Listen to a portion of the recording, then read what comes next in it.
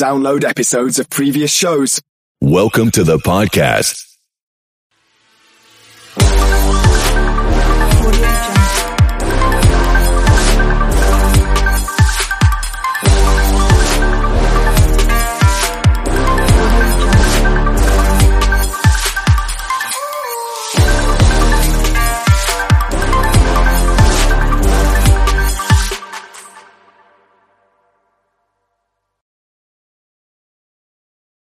It is the Riot Podcast. Welcome to the weekend. All right, final podcast for the week, everyone. Good showing, guys. Hate to hear somebody like listening to this on a Wednesday next week that's a little behind, and they're like, "Oh, shut up!" But in case you listen every day, I wonder if you notice a lightness to the Friday tone, show. yeah. You know, like we're just happier that we are at the end of the week. Yeah. And maybe that's good. Then you hear it and it inspires you today whenever you're listening to it. I think we're trying to strike a balance today because a lot of the news, and we tried to filter it out, and it's probably even more filtered out in the podcast, but a lot of the news was more like negative stuff. Sure. At least what I was seeing. And so I was trying, but on the other hand, it's a Friday, and we got to talk to Sam from Paradise Now. So we tried to make the most of it and just keep a good attitude, even with negativity in the world. You're right. Paradise Now joined us. They're one of our bands on Radio U. If you want to watch the interview when you're done with the podcast, follow us at Radio U Riot on Facebook or our YouTube channel. Subscribe while you're there, and you can watch the interview. You might not have expected, but today we also talk about the House of Gucci trailer. I felt like it was negative news and then entertainment news. Yeah, it was a lot of entertainment. In fact, we didn't even get to talk about the first look at the Hawkeye TV show that's coming to Disney Plus in November. We did talk about the Scarlett Johansson Disney stuff, so that is there. Yep, and there was other entertainment stuff we didn't even get a chance to get to, and it will be old by the time we do our next show. So, but what else did we get to? My favorite part of the show was yesterday we talked about potato milk. Yeah. And today Nikki discovered you can also make corn milk. Woo! Yeah. And why do they think we're making this stuff at home? I don't know. I mean, I have tried. I made almond milk once. And how did it turn out? It was fine, but it was so long. Very tedious process. Very tedious. And I had to pay for more supplies than I would have. Now you see why almond milk is so expensive? I just buy it at Costco and it's not because they buy it in bulk. Yeah, there you go. So I get the savings. Right. You get the discount. Well, maybe corn milk is an opportunity for you, although I don't think they sell that in stores. They don't, and I'm not buying enough corn, so I'll have to try that. Sweet corn sounds good though. I might do that this weekend. Actually it does. I want to have some corn on the cob. That'll do. That'll do. What is it? That'll do, pig. That'll do, pig. Yeah. Oh, make us feel real nice with that. And let's see. Oh, I like the bingo granny stories as well. Is it bingo? And what's the other word for it? Housey. Housey, which is another term for bingo. Yep. So that's all on the podcast and plenty more. It'll keep you occupied, get you through your weekend. That's right. Thanks for listening. And of course, text and say hi this weekend, 877-2-RADIO-U. If something comes up or find a story that we want to include on Monday's show. And we should also mention the Radio U Virtual 5K because now it is literally a week from when we're recording this to when you have to have your time in. Yep. So if you want to still be a part of that, if you want to be like me and do a lawnmower 5K, which I am doing this weekend. A slow walk 5K. Yeah, whatever 5K you want to do, that is going to be at radiou.com/5K. Have a good weekend. Like, review, subscribe, unsubscribe, resubscribe. We'll talk to you next time. I think we've given them enough. It's the Riot. It's the Riot. The Riot isn't all bad, but this is the worst of the Riot. Radio U. Here's the bad news. The coronavirus pandemic has delayed the Jaws musical. Oh, boy, it hits the most important things, does it? Are we doing a Jaws musical? I didn't know that. We're doing it. We're not. It is happening. Now, see, here's the problem. It was supposed to open this year in New Jersey, but with the pandemic rearing its head, it was delayed and moved to where it will now debut in Seattle next year. Oh, they have to wait that long? Yeah. Well, I don't think it was recently delayed, but for some reason it's in the news now that make sure you're keeping note that the Jaws musical is coming next year. Hudson, according to this article, and if you could stop using such negative words, it is just being removed to a different date. It's not being, let's not use the D word, delayed, all right? It's just the plans have been altered. Yes. It's what they're saying. It's all a part of the beautiful dance of putting on a musical. Yeah, which by the way, includes a beautiful dance, right? Hudson hates musicals. I don't think you're pretty shy about that. Yep. And the cool thing, though, it was supposed to be called Bruce. I think that's a nice name. That was the title of it when it was supposed to debut. I was wondering if people will make the connection, because I didn't, that Isn't Bruce... the shark Bruce? The shark is named Bruce. Yeah. But that was the name of the shark on the set, like for the prop that was the shark. Yeah. So, but I didn't. I mean, I guess I know that, but I didn't make... If you said, hey, there's a new musical coming, it's called Bruce, then I'd be like, oh, the Jaws musical, of course. Of course, that's Jaws. You wouldn't connect the two. You need to see the poster for that one. So the musical was previously said to be chronicling the making of Bruce, like of Jaws, telling the story of Steven Spielberg's start and challenges.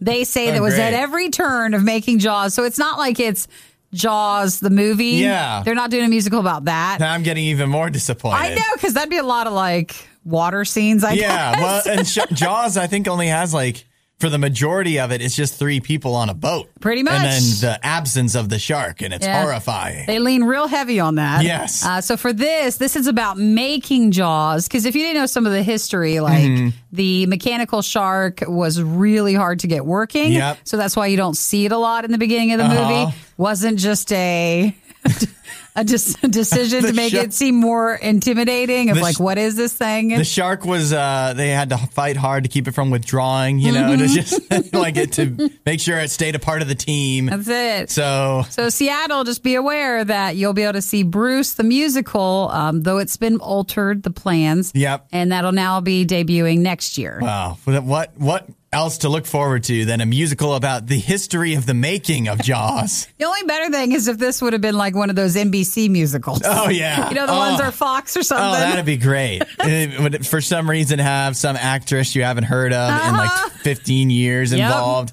Yep, that sounds about right. Worst of the Riot podcast. One thing you need to learn, you never come between grannies and their bingo. I wonder if, does anybody grandmothers, play bingo? Is that still a thing? It definitely is still a thing. I had a grandmother that used to play bingo. She would? Before she died. I know. I've only ever seen it in movies where they have, this marker, like a big bingo stick sort of thing, and then they just and they don't just have one bingo card, they have a bunch. They have a whole table's worth of them. So I don't even know if any of that's really how playing bingo is. I've seen videos of it, and there's one of, if you ever watch the show Impractical Jokers, where they go out and they just do dumb stuff in the whole show is kind of it's a prank show, but the pranks are the guys themselves have to do stupid stuff. They're not pranking other people, really. And so one of the punishments they had to do on that was a guy had to keep calling bingo in a bingo hall with all the bingo grannies, even though he didn't actually have bingo. I bet they got mad. And that was, they've done, that kind of show is done, where you have to shave off your eyebrow, all this crazy stuff. And the worst thing was the bingo grannies, because by the end of that, they were so done with this guy. And I imagine that's what these grannies were like in New Zealand, Gisborne, New Zealand. Did you see the name of the place they were playing? No, I did not. The Gisborne Pirates Rugby Club. Oh, wow. It was at 8 p.m. on a Friday. Sounds like a rough place for a bunch of grannies. It does. But you know what? Bingo grannies can hold their own, as the story shows. Is bingo they were playing housey? Is that I guess maybe form that's of it? a different version. We don't know that much. I know, maybe that's just a New Zealand thing. But they were all, it was about 30 women, the oldest of whom was 87. Wow. And 2 guys come in ski masks and black outfits, and they burst in, and they're trying to, I guess, rob the place of the bingo the reward money. What do you call it? The pot. The yes. pot of it. Not the weed, but the pot, like the money. And the winnings. Yes, the winnings.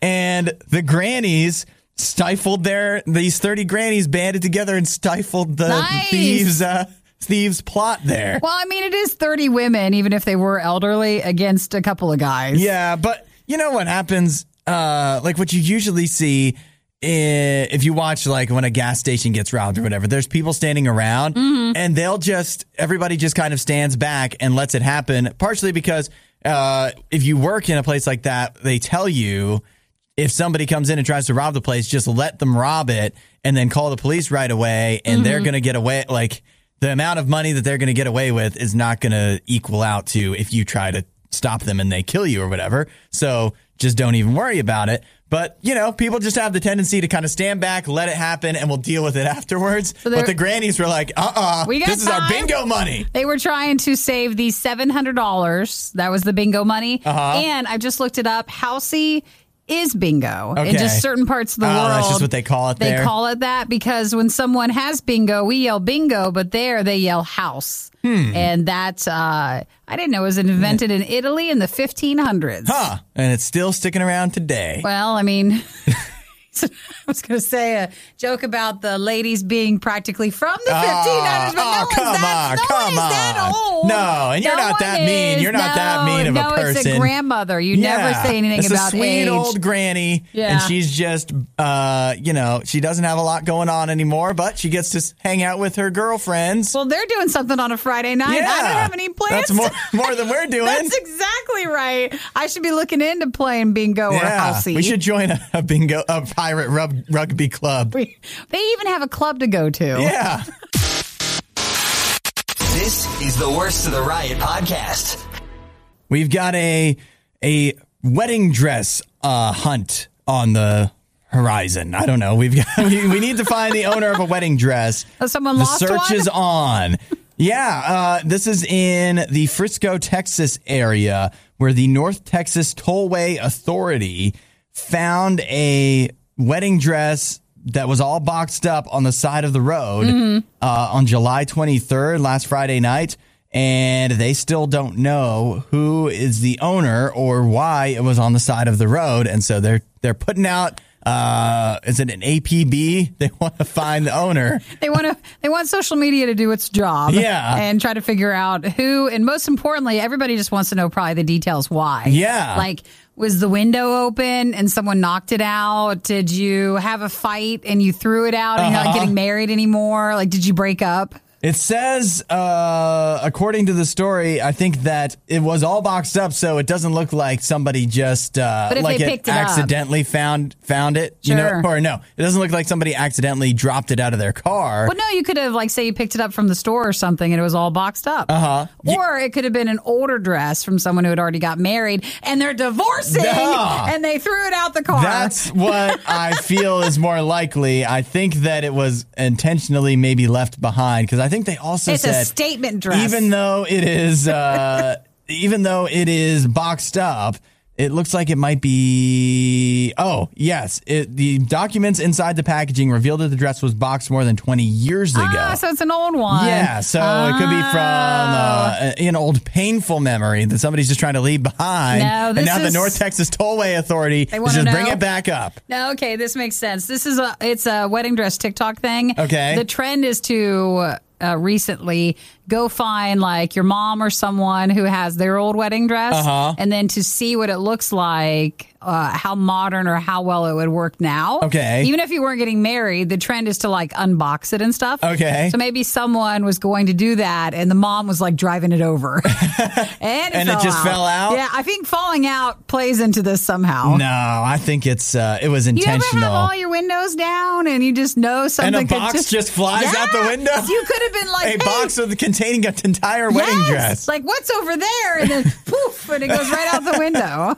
A real big gust. I don't know how you drive, Hudson, but it's possible. I think maybe if it was hanging on the hanger thing that's in the back seat. It could have. And it gets sucked out with the air pressure, but I don't think a box. It's just going to up it. I mean, if it was a truck, Maybe it fell out of the back of a truck. Well, it could be. I don't know why you're thinking it's not, but they're saying that they're going to hold the dress for 90 days in Texas. After that, remember we talk about those auction sites, the government ones where it's like all these like forklift and airplanes and wedding dresses. Yep. It'll be auctioned off along with other abandoned property that's fallen out of people's cars. There you go. If you can, if you're getting married a little over 90 days from now, you can get a steal of a deal on a wedding dress. I don't know. With a real story behind it. It's 20 years old, so I'm looking at vintage. It is. It's retro. It's a piece. Yeah. You won't hear a show like this anywhere else.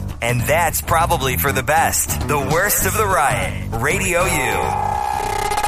Scarlett Johansson, the Black Widow, as she's also known, has... I don't think anymore. Yeah, maybe not. She's going to be... I think this is it. Stricken from the record of all Disney Marvel movies because she is suing Disney over the release of the Black Widow movie from earlier this month. Mm-hmm. The crux of the lawsuit, basically the argument is her contract for the movie stipulated that she would get a certain percentage of the box office take from theaters. Yeah. However, Disney Plus, as we well know, released Black Widow also on Disney Plus.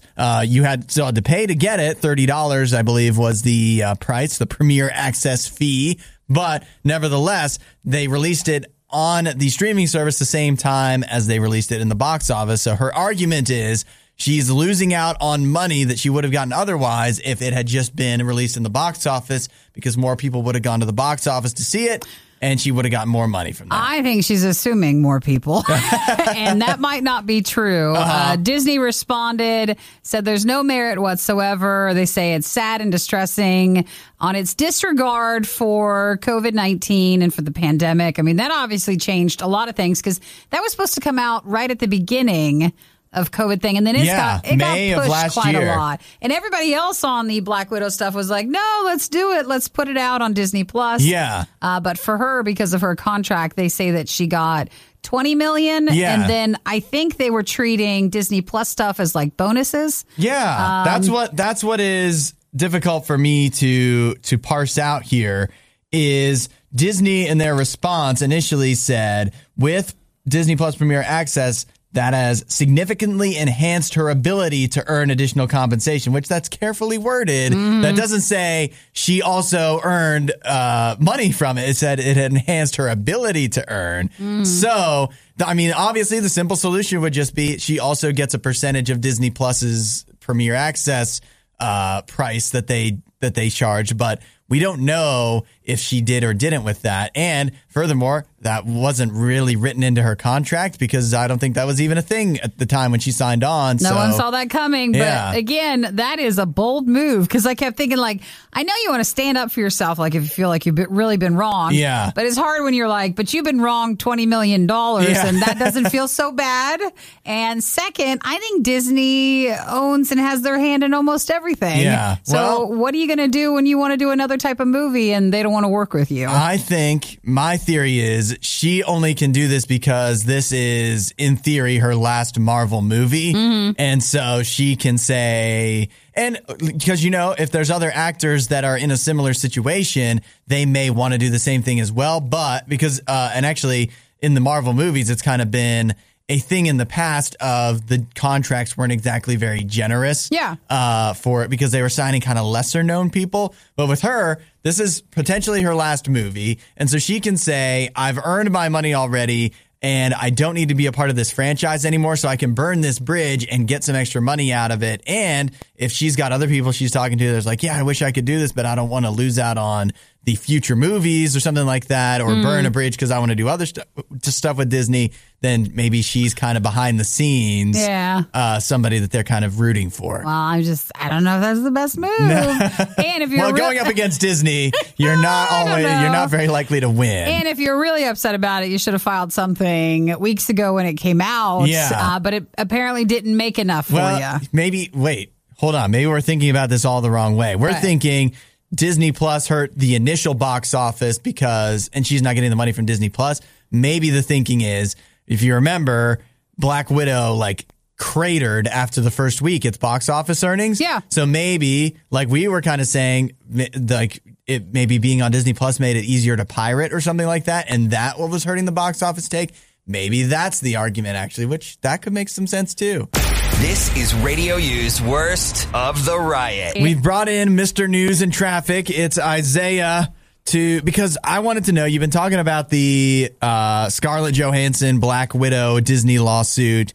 We just talked about it also, but I wanted to know, like, are you, we just are getting to know you and we don't know anything about what you watch. So do you watch? It's a loaded question. Then what if it's not good? Yeah. I know, right? What if, hey, Sydney watches JAG and NCIS and CSI and we still let her come around. You're right. She watches all the acronym shows. Yeah. Oh, no. Like all the CBS stuff. Crime procedurals is all. It's embarrassing. And she's watched all the current ones, so now she's going through the old, like the ones from the 80s. So you're right. Hit us with what you got. Yeah. Like, what do you like? Do you like Marvel stuff? So my go-to thing is Marvel. Okay. But the thing that a lot of people disagree with me on is the only subscription service that I use Here it is. is Disney Plus. That's That's it? the only one. you have? I don't use Netflix. I don't use Wait. Hulu. No, that's fine. Wait, like you're not paying for it because it's through your mom, or like you, Or you don't even use it. watch it? I don't even have it. My parents play for the Disney Plus one, and that's it. So I'm a complete freeloader on that, but I don't really have Netflix or Hulu, so I don't watch any shows like that. Wow. But I just recycle through on Disney Plus, just whatever they have. See, I want Really? your freedom. I want to dump Netflix just because I've had it since like forever, but I don't watch anything on it. But I No. just when you've had it a part of your life for so long, you're not ready to break up, but you don't even have that. Have you noticed that, like when we posted Isaiah's welcome picture introducing him to everybody, they are all comment on the social media. They were all commenting on how he was dressed nicely. Is that because he doesn't watch Netflix? He doesn't have any money tied up in streaming services, so he can buy nicer clothes than us. If you look at us, you're like, guys, you got all the streaming services. Like, yes, we do. Yeah, on Netflix, like I would use my girlfriend's account from time to time, but there was just never anything on there that I was like, I need this. Wow. Yeah. Oh yeah, you're right now, and well, I don't pay for it either. So Nikki's the one. Listen, I'm the only one not freeloading off everyone. Hudson has an amazing setup where, like, this brother does this parent does that parent does that, and then they all share, and that's perfect. Does it count as freeloading if I don't actually really use No, 'cause Netflix? You said you don't watch like any of the others. Hardly but ever. A lot of people do. Actually, well, it's them freeloading off of me. It's kind of an exchange. One brother plays for Disney Plus, and I pay for HBO Max, and then we also have Netflix subscription and stuff, but those are the only two that people actually use. And so, like, me and my brother are funding our whole family's streaming subscriptions pretty much. You guys. Yeah. So Disney's is your thing. Disney, the Marvel movies, I watch them over and over and over So again. have you watched like Loki then, or are you not caught up? I have watched those series. I've watched good. Loki and WandaVision and all that. I actually already have seen Black Widow. I went and saw that in theaters. Oh. Well, first off, Scarlett Johansson says thanks. Yes. I know, right? Absolutely. I'm helping her paycheck. That's why I went, you know? Yeah. You're part of the 20 million. Literally. We have a lot to talk about then. You and me can have some Loki discussion. Oh, yeah. And Nikki can't because she hasn't watched it. Don't pressure Nikki. me, all right? It's only been out for a few months. Yeah. Like, stop it. It's if you watched it now, you'd just be behind. That's not even a point. I have this defiance disorder where, like, if you want me to watch it, then I can't. So if you really want me to do But something, also, I don't. if we don't want you to watch it, I you also don't watch it. Yeah. You just watch rug cleaning. I watch a lot of weird YouTube videos, so Yeah. I'm fine to be honest about that. Yeah. We've done you a favor by selecting the best of the worst and compiling it all in one place. Riot Podcast Radio U. A few days ago, I think it was this week, we talked about a new milk alternative. I think it was yesterday. Potato milk. Was it? Yeah. The week has gone by. So potato milk is something that's more European. Yeah. And it's not as popular here, but it is like potatoes that you boil, and then you take the water, you mix it with some potato, like vanilla, maple syrup, like a sweetener. And then you have an alternative to like almond milk or regular moo moo milk. You know, they say you can milk anything with nipples. You can also milk anything you want if you just boil water with That's it apparently- and run it through a cheesecloth. That's apparently what it is, because they said that, man, they were shaming like even milk alternatives, because they said almond milk's not good because Yeah. you're taking too much water. Yep. And everybody's in a drought Oat milk was too much land. because of oats. Yep, Like, and too much what's CO2 left? from real milk. So there's just always something. So there's one more alternative in case we wanted to try, and maybe potato milk wasn't your thing. And this one, when you think potato milk, you think that doesn't sound good, at least to me, even though I love potatoes. So maybe we're missing out. But for this, corn milk, that actually sounds good, doesn't Dude, it? we like sweet corn. Actually, I like sweet corn Pringles. Oh, yeah. So, No, those are great. so Those I are think really I like great. sweet corn too. Yeah. But basically, you take sweet corn and you boil it and kind of make what they call a corn stock. And you can use that to make milk as well. I really like, I didn't realize because Nikki found this article and she was reading it to me a little bit off the air, and she said, I already always milk the cobs. And That's I what they thought, say in the. Oh, you thought I was saying it? what does that say to you? That's not me. That you said I already always milk the cobs, and I thought, I didn't even give it a second thought. I was like, yep, Nikki I'm just sure milks. she does. She milks the cobs. No, That is what she does. That's from the article. No. Because I told him the person who wrote this article is like really pro corn. Because they're like, what did they say at the end? They say corn milk tastes exactly like how you hope it would. Creamy and corny. It's sweet, but only as sweet as your corn. Perfect for baking and cooking. Like, it's really, Sheesh, is really this, into it. Yeah, is this written by Del Monte or I something? don't know. Like, I don't know. This person is assuming a lot about normal people, because I'm not milking corn on the cob, Yeah. and I don't do anything besides eat the corn. I don't know what milking the cob even means, but Well, that means I think cutting all the corn off. Because, you know, like if you have corn the first time, if you reheat it, or if you want to have it again, you take a knife and you go down the side of it. So it's then just corn like pieces. It's not on the cob. it looks like that you're like cutting it with a knife and getting some of the juice out of the cob part. And that's very sweet also. So you can't just eat a cob. Gosh, there's so much pressure. That's all we do. We're just eating corn. I didn't know we're supposed to do everything else. We're just not getting the most out of our corn.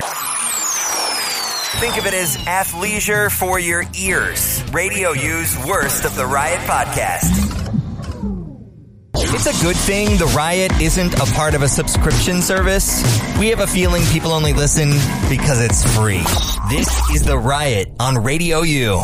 It is The Riot on Radio U, 8772 Radio U. It is a New Music Friday, and we have a new winner. That is Carrie in Fort Myers, Florida. Congratulations. Got the download for Paradise Now. We Never Die is their new album that's out today. And when you hear Paradise Now, Ask and Tell You. Ask is the nice way. Suggest to you that you text the word Paradise to 8772 Radio U. The 7th texter will get the download of We Never Die from Radio U. And there are tons of chances to win all day today. Yep. If you want to know more, radiou.com/contest. Now, Nikki, how does this sound to you? Oak Meadow Ranch. It's in Valley View, Texas. Nice. About an hour north of Dallas. They have Good location. Yep. They have over 60 or nearly 60 animals, different species that live there, from lemurs, kangaroos, camels, sloths. Is it like an animal sanctuary? Yeah. And they also have a steakhouse that offers a 5-course meal. How does that sound? What's on the 5 courses? I don't know. Okay. Wait, what are you thinking? Well, one time I went to a turtle sanctuary, and then at the end, you could have turtle soup. It wasn't that type of, it wasn't the sanctuary that innocent Nikki thought it was. It was, they understood that some of the turtles had to pay the ultimate price so that some could also live. Oh. And so they sold like turtle meat, but they didn't tell you until you were done. Some at must the die end. so that the rest may live. And that was upsetting to me, to say the least. So I wasn't sure like what's on the menu. So would you eat lemur, kangaroo, camel, any of it? No, I wouldn't. Why not? Why would I? Why would you eat a cow?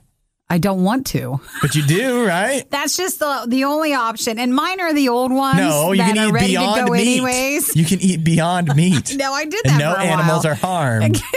Just poor soybeans. But I do like going to, like the drive-through animal parks or like the sanctuaries to kind of see, especially animals you're not used to seeing. Yeah, well, this one, it is actually not, as far as I know, serving up the animals that are at the sanctuary. What makes it unique is you get a 5-course meal, which I'm sure that's very affordable, along with, at the end, you can interact with 12 of their different species that they have, including, they definitely want you to know, you can hang out with the sloths after your 5-course meal. That's fun. Even, you don't even have to get the 5-course meal if you just spend the night, and they will bring the animals to you. Oh, but you can stay. I feel like, listen, I'm used to having my doggies in bed at night. I would like a sloth, please. Yeah. Bring me something. I bet you they would be cuddly, don't you think? I think so. I mean, don't they have the nails, though? Yeah, that's true. And I think they generally sleep in trees, I think. So, I mean, maybe there's different kinds of sloths, but I think they mostly, because that's the only place they're safe. If you're walking that slow on the ground, you're going to get eaten by an alligator or a hungry human. You got to be prepared. Now, Maria just texted, said, I've eaten camel. It's like overcooked pork.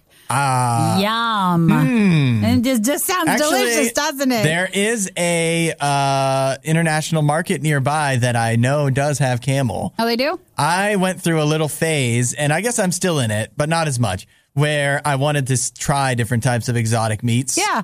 And I didn't really... If we can't travel, we can at least eat like we do. Just see, because we like pork, we like beef. What if we like chicken? What if there's other animals that are just as tasty or even more so? We don't know about it. So did you try it? I've tried kangaroo. It was disappointing. Yeah. It was very gamey, I guess you could say. Tough. So I wasn't, it almost had like ground beef or ground pork, but then it had a kind of fishy almostness to it. Not the salt, but just like kind of, how fish just has that like stank a little bit to it. Sure. And the kangaroo kind of had a stank. We know Hudson's thoughts on fish, so we won't ask. And then what else have I tried? That was the most unique one. I had a kangaroo burger. That was it. Yeah. And then I was like, you know what? Actually, it's not that good. So I guess I won't try anymore. Hamburger it is. Yeah. We'll just go back to that. So they say this ranch has like axe throwing and like hiking. So you can, I'm sure they do weddings and stuff like that. But if you wanted to, you could hang out with the animals too. I wonder if they let you eat a lemur if you asked. All I know is like, I don't think it's open anymore, but someone had sent me a place, I think somewhere in like the mountains of the South or something, of a place where bears would just walk around. And then you got to eat them? No, I mean... I don't think you did. I mean, maybe they didn't promote that point of it if they got too close, but it was just a hotel, like some small sort of boutique sort of hotel, and they would have bears and they'd be on the porch, and you could just sit there with your morning coffee. Well, that sounds safe. Yeah, well, I mean, I think they were okay. They're probably feeding them marshmallows or something on the side, so they were good, but this sounds fun too if you're ever in Texas. Don't say we didn't warn you. This is the worst of the riot. Sam from Paradise Now here on this New Music Friday. So Sam, good morning. Good morning, Sam. How are you doing? Good morning. Well, good afternoon for a UK resident here. You're right. But, Sam is in morning. Wales, so he's ahead of time. Today is our New Music Friday for the new album from Paradise Now, which we have been eagerly waiting for a very long time. So make sure you listen all day to Radio U for your chance to win a download of We Never Die starting today from Paradise Now. And Sam, I want to start off with this because we know you guys are from Wales, and I'm always curious. I'm a Canadian, so every time I see somebody from Canada in like American news or like when Jim Carrey's doing well, it makes me feel good. It's my pride. Who do you have pride in Wales besides yourself, of course? It's the barrel is quite small. I think. The only one I can think of, I always think of is Tom Jones. Is that the guy? Yeah, Tom Jones. Yeah, he's still going. Like, he's got to be like 90% silicone by now. And there's the standard one at the moment is Gareth Bale. He's a famous footballer. There you go. but there's, I guess the rock scene is quite big. There's bands like Holding Absence. I don't know if you guys have heard them. They're quite a new up and coming band. But yeah, I guess Gareth Bale would be the main guy at the moment. See, Hudson, what you don't realize is when everybody asks this question outside of Paradise Now, they're saying them. Right, I know. The space is wide open for you guys to carry the Wales flag. Did you come up with another one? I did. Sorry, the actor who plays Elton John in Rocket Man. Oh, Taron, is it Edgerton? Yeah. He's a Welsh guy. Yeah. He's from Kingsman, too. So we like the Kingsman. Yeah. I didn't know he was from Wales. Yeah. There you go. Yeah. Well, now we have somebody to root for. Well, I was going to mention last time Paradise Now was in studio with us, which seems like forever ago because it's been a while since you guys have been here in America. You're the guys that also like Top Gear, right? Yes. Yeah. We're obsessed. I think that was like 50% of our bonding experience with a lot of Americans was kind of talking about Top Gear. We love it. And there's like the Grand Tour now as well. They just announced there's a new one. I could talk. I need to talk about music more than I need to talk about Top Gear. Well, I was going to mention because the lockdown from the Grand Tour starts today, so like we can start watching it today. And then when I was watching, Jeremy Clarkson has like a farming show. I watched like the first couple episodes, and I kept thinking Paradise Now. Like I wish you had a watch show that we could watch it all together, and I kept wishing that. But that next time we come over, we should just do like a Top Gear marathon with all of you guys. But I was like, I saw the announcement about the lockdown episode, and me and Nathan and our wives had recently just done a road trip to Scotland as well. So we were really excited about that. But then also the fact that it's going to be released on our album. Release day. It's a big day. Well, it's called because it's Lockdown, LOCH down, so not like LOCK. So that's for the Grand Tour. Very clever. So today comes Paradise Now before anything else. Right. So just a reminder, be listening for Paradise Now to tell you to be the 7th texter all day today to get a download of We Never Die, which is finally out today. Woo. Yeah. Hey, Sam, tell us about the new album. It's your debut full-length release.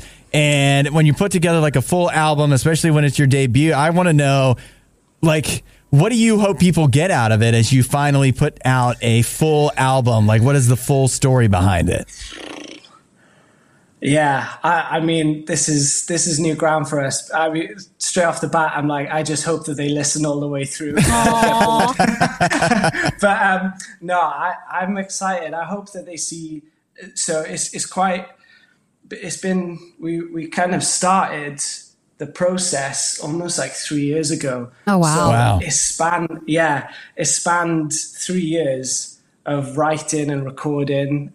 We did it in such a Mickey Mouse way of just doing like it's been recorded here, there, and everywhere over the space of a few years, and so hopefully that the chronological time translates to the album, and you kind of can see the journey that we've been on through it.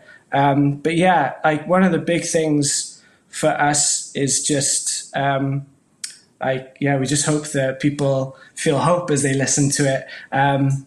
Because growing up listening to rock and metal music, I loved it. But I just couldn't get over how kind of dark stuff is, dark lyrics are, and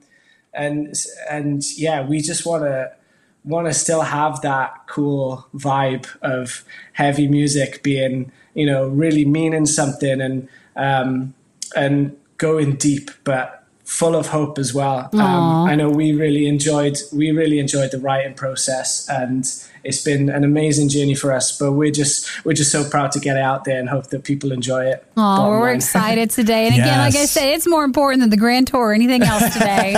Paradise Now has a New Music Friday today, so be listening. The album, it's amazing. We might have already heard it already. And of course, we really love the new song too, I Hope It Never Ends. So I think that's just a good jumping off song for people to get excited to finally have the full album out. Well, thank you so much. That's that. Oh, sorry. I think Hudson was like, yes. Yeah, and Sam is like, yes. We're all super, super excited for today. Are you guys going to do anything fun today? Or I know like in some parts of the world, everybody's still more locked down or in or free to do whatever. But I didn't know if you have any other plans for the promotion today. Yeah, we're good. We're all hanging out. For the last few months, we've been renting a studio space and doing a lot of the work together, which has been amazing after, almost a year of being separate and having to work, via Zoom and Google Drive. It's been nice to be in the room together. But so we're having a big kind of hangout. My parents are going to come down and see. They're not overly keen on the music, but they want to support us anyway. Oh, that's so cute. Yeah, so we're just going to have a big kind of party with the whole Paradise Now team and family. Yeah. Nice. Well, we'll play I Hope It Never Ends. Sam, thank you so much for joining us in Wales. Thanks, man. And thanks for taking time today. And like we mentioned, New Music Friday. Be listening all day for your chance to win a download. We Never Die is out today from Paradise Now. We would say rate and review the podcast. But let's be honest, that would probably hurt more than hell. The worst of the Riot podcast. Have you seen the trailer that came out yesterday for House of Gucci? I did. I watched it. Yeah? I did. Did you just do it on your own or did you do it for the show? I did it for the show because I thought you might ask about it. And I thought maybe I should at least see it. It's funny because it's not like House of Gucci. It's literally about Gucci, like the fashion brand and the behind the scenes, I guess, the family with it. I guess there's a big story behind that. I didn't know.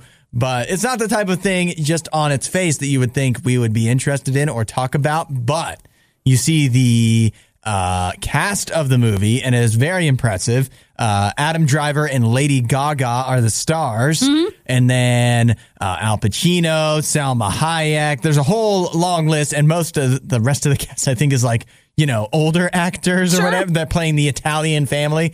But then the thing that really got people talking and got us interested was Jared Leto and what he looks like in the film. So every time I see him, I never see him in a movie that he looks like him. Yeah. So I don't know why he always picks these roles where I think there is no look that's him because he's always changing it for a movie. I feel like awards come to when you change your look so much for something, like when someone gains a lot of weight for a role or they lose a lot of weight and or put on a fat suit sometimes. Like it must have been really hard. So here's an Oscar sort of thing. But he looks really different in it. I was trying to come up with, to describe, if you haven't seen the trailer yet, another person that he looks like, and I can't do it. Can't figure it out. Can you think of anybody that he's got a bald, his hair is out at the front of his head, but he's got a little at the back, but then his hair is long, like down to his shoulders kind of, and he's old looking. He's got like liver spots and stuff. He's playing the character, so wouldn't he look like how that person really looked in real life? Yeah, but who knows? Like, we didn't even know there were Gucci people. Did you? I didn't know. I don't know if we're the target for Gucci people. So I don't think our audience is either. Yeah, so I think they were really banking on us being like, yeah, that's great. I really want to see it now. Yeah. I don't know. I feel like if I watched the trailer, I watched enough. You think? I have the feeling, and you brought up a great point, because it is so Oscar baity that once the Oscars do come around, I'm probably going to wind up watching it. And it actually legitimately does have something that looks interesting to me, just because it looks weird, kind of. And I'm also always into weird movies. I know Jared Leto, like he's a real method actor, it feels like. Yes, absolutely. I don't mind Adam Driver. I think he's a good actor too. But Adam Driver, he did a Burberry ad campaign. Okay. And that was trending a few days ago because it is weird. At the end, he turns into a centaur. And spoiler alert. No, it's not a spoiler. You got to know. Like, I can't look at him now after watching that leaked commercial. Yeah. Like, it's so, are they taking themselves seriously with it or what? If it's a cologne commercial, didn't you say it was cologne? It is. I'm going to have you watch it after this. Yeah. People need to watch that first. Then the trailer for then Jared Leto doesn't seem so weird after all. It doesn't. But I feel like, why would Adam Driver do that? Mm-hmm. So I can't watch the Gucci movie because it has all that. So. I just thought, my initial thought with Jared Leto is like, he doesn't look good in the movie. Well, but now you're offending the person he's portraying. Why do you got to be mean? Well, I don't know. It's not a great look. It's called an old person. It's what not, do you think? Oh, you can be an old person and look different than that. Like, you don't have to choose that hairstyle and stuff. But I just thought about him walking around like that, while he was filming the movie, and I'd be like, wasn't he embarrassed? But then it's like, nobody knew he was Jared Leto because he was so unrecognizable. Really into character. And, they just wouldn't know, so it's fine. So, anyways, House of Gucci coming to a theater near you. The definition of insanity is putting the riot on again and again and expecting a better result. It's the worst of the riot on Radio U. So, we've got Isaiah, Mr. News and Traffic, in the studio here to, I want to ask you, what is more interesting to you, the NBA draft and Russell Westbrook getting traded to the Lakers, or all of the flurry of activity in the baseball world with the trade deadline?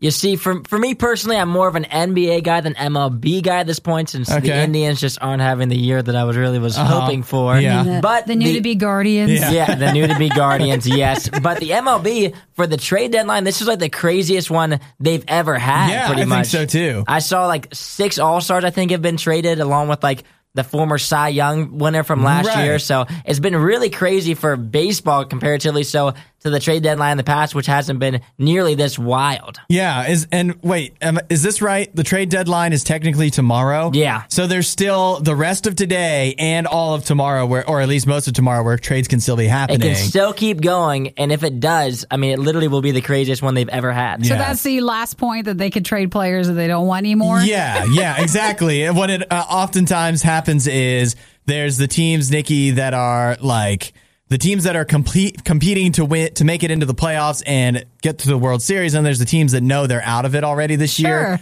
and so they will get rid of their players that are either older, more expensive contracts, or if their contracts are about to expire at the end of this year anyways, then they'll just trade them away to get something for them.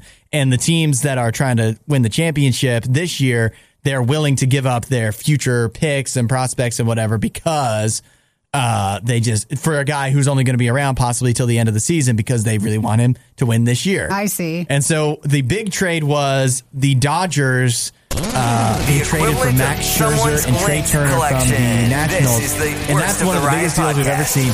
They're both top 10. Like, Max Scherzer is a top 10 pitcher and Trey Turner is a top 10 fielder hitter.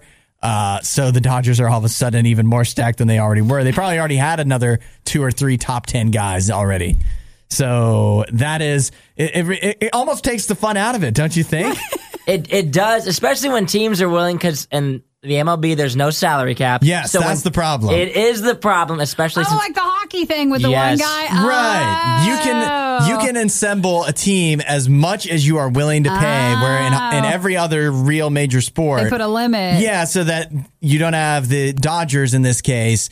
They have all the money in the world and they can outspend everybody, even so that a team like the Reds in Cincinnati, as good as they may be at the moment, they can't afford the players. Yeah, they can't afford to pay the people. It makes it really hard for smaller market teams in baseball to win, like Cleveland and Cincinnati, when they're going up against the Yankees and the Boston Red Sox and the Dodgers, who will year in and year out spend way more money. Yeah. I mean, the Yankees are a total culprit of it. They pretty much pay everyone on their team as much as they want, just so they can stack it up, which is, it's how it is. The good news is the Yankees are pretty terrible at picking their players. They are, but they pay them out. Love guys. They pay them. Yes, they do. They pay them a lot to strike out. I think they get $1 million per the times that they strike out at the plate. Well, now I know if I was a baseball player, I'd want to go there. Yeah. You're not expected to do much, just, get paid. Yep, if you can just kind of lumber around the bases, if you ever do happen to hit a home run. Yeah, the Yankees would love to have you. Okay, so the trade deadline, though, you said is tomorrow? It's actually tomorrow, but this, like we've said, this is one of the craziest weeks leading up to the trade deadline we've ever seen. So one last question. Do you think a player knows when they're like... Or is this like they don't see it coming, or do they mostly know that it's something that might happen? Most of the bigger players, they know that it's coming, especially if their contract is up. And frankly, a lot of them are happy to leave because, again, they're going to have to move and find a new team at the end of the year anyways, so they might as well ride out the rest of this season with a team that actually has a chance of winning the championship instead of just playing in, Pittsburgh in front of fans that aren't really excited and you're losing every time. Tim just texted. He says, I need to watch Moneyball. This was the worst of the riot, and we'd like to congratulate you on having the stomach to stick around to the very end. The riot exists because Radio U exists, and Radio U only exists because of your support. Find out more and give now at radiou.com/donate.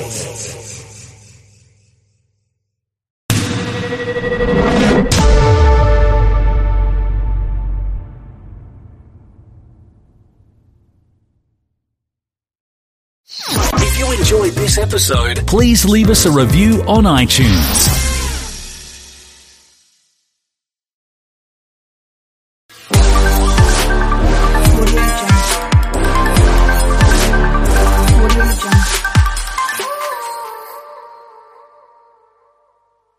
Atlanta's more than just. It's and a lot of. Like Salesforce Customer 360 is more than a CRM for sales teams. It unites your marketing, sales, commerce, service, and IT teams around a shared view of your customer. So you can understand what makes them and how to keep them. Yay! Salesforce. We bring companies and customers together. Go to salesforce.com/customer360. All right. Impromptu Nerdfensive. I was like, is that the name? Yeah, that's our name. Nerdfensive podcast. We got Session, Milk, Skelly, Kittens, all involved tonight. It was a impromptu podcast that we decided to just start because we were rambling on about all the things that are going on right now in the gaming industry. Big thing. Gaming. Yeah, state of gaming. Big thing right now is the Activision lawsuit that has, literally snowballed in the past few days. Crazy, actually. Into something bigger, which I think it's been interesting because it started out like, okay, here's this lawsuit that's going against Activision with a lot of serious accusations that are backed up by accounts and evidence and witnesses, but heavily around the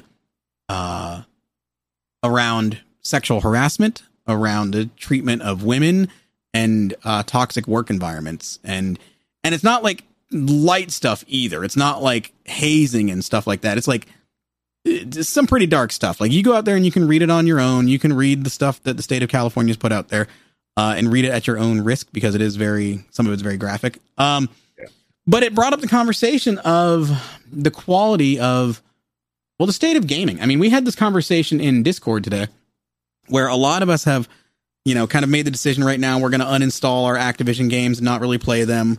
But then you've got other people that are making sound arguments where you don't want to punish the innocent people like the devs who work on the games, because a lot of these accusations were for the higher ups and the executives and management. So it's like, it's this catch-22 where you don't want to support the company that and give them money, but at the same time you don't want to hurt the company. You want to support the people. Exactly. And somebody put it out on TikTok today, a very good argument. She's a person that works in the gaming industry. And her argument is that, if you start backing off your support as far as buying the games and content and stuff, then companies just look at metrics. So they're going to start firing people. And the people that are going to go first are people that have strikes against them, or people that are probably already being marginalized by the company. It's an excuse for them to get rid of people. One thing you got to look at, though, with that, I understand, hitting them where it hurts in their wallet and all that stuff.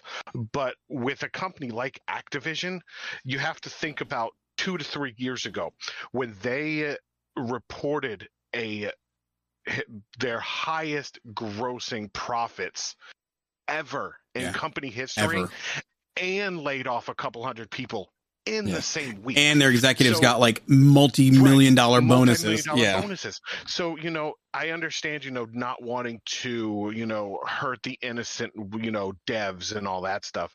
But Activision doesn't care either way. Yeah. They're making money and still firing people. Yeah. I think, and then part of the conversation that we were having before this was that, Blizzard, like most of us here have been Blizzard fans for a long time. I mean, we played games from the beginning. All the way back to like the DOS days. Oh my God. No, seriously, like, Lost Vikings and original Warcraft and what? I mean, I mean, a bunch of those. And, you know, Blizzard was a company that made games, and they had a very strong belief system and values. And, you know, I think the gaming industry, you can look at when Activision took over, the shift in the quality of games and in the attitude of the companies. And Activision is a very big, greedy company, as we've seen. It's unfortunate, though. Yeah, very, very. And so I think, you know, this is all speculation on our part, but, you know, we've seen big people like Chris Metzen, Mike Morhaime, Jeff Kaplan, like those guys leave Blizzard. And you can't help but to wonder if it's because Activision took over and they didn't agree what was going on and they left because they couldn't do anything about it. They couldn't change anything. So yeah, That's I mean, the problem nowadays, because like honestly, the thing that gets me the most too, because like I'm also somebody who's like working at a company, and it's actually the same exact kind of culture where ultimately, you know, if you're like a lower ranked person or your manager or whatever, you know, the people who are in like the presidential seats or vice presidents or chief, whatever that it is, like they're trying to do as little as they can to get the most money in whatever efficient way possible, regardless of like how it affects the product. And you know, at the end of the day, as long as they're turning up a profit for themselves, or like publicly it can be like described that way, then like they don't really care about how it goes around. Yeah. You know, their only focus is just make money and by whatever means necessary. Yeah. Well, I don't know if you guys are familiar with Simon Sinek. He's a, you know, speaker. He's big on like corporate culture and stuff. And he talks about that, like the why behind things. And you talk about cultures and when a company shifts from having a why that the people believe in, the culture becomes toxic because it stops becoming about, you know, why we're doing this, who we're doing it for, and how to like make the world better, make the culture better, make a product better. And it becomes about profits. You start cutting corners. You start doing things like that. And then you get in all these things like these principles of what's called Cobra farms, where people will find a way to do something like in a shady way to make money. Like the story goes that there was this village in, I think it was India, where it was overrun with cobras, and people, the government said, okay, we'll start rewarding people by you going out and killing cobras, and you bring us the cobras and we'll pay you for it, to like try to reduce the population of cobras. And what happened is they found that people were breeding cobras. They were starting cobra farms to kill cobras to bring them to get money. So they found a way to make profit from it. So you ended up having a worse problem than before. So I think that's what happens in these cultures, in these corporations, is it becomes about money. So your people are, like you said, you're cutting corners, you're creating these horrible cultures, and then you reward people based on how much money you do, not on how good of a product you make anymore, or the culture and things like that.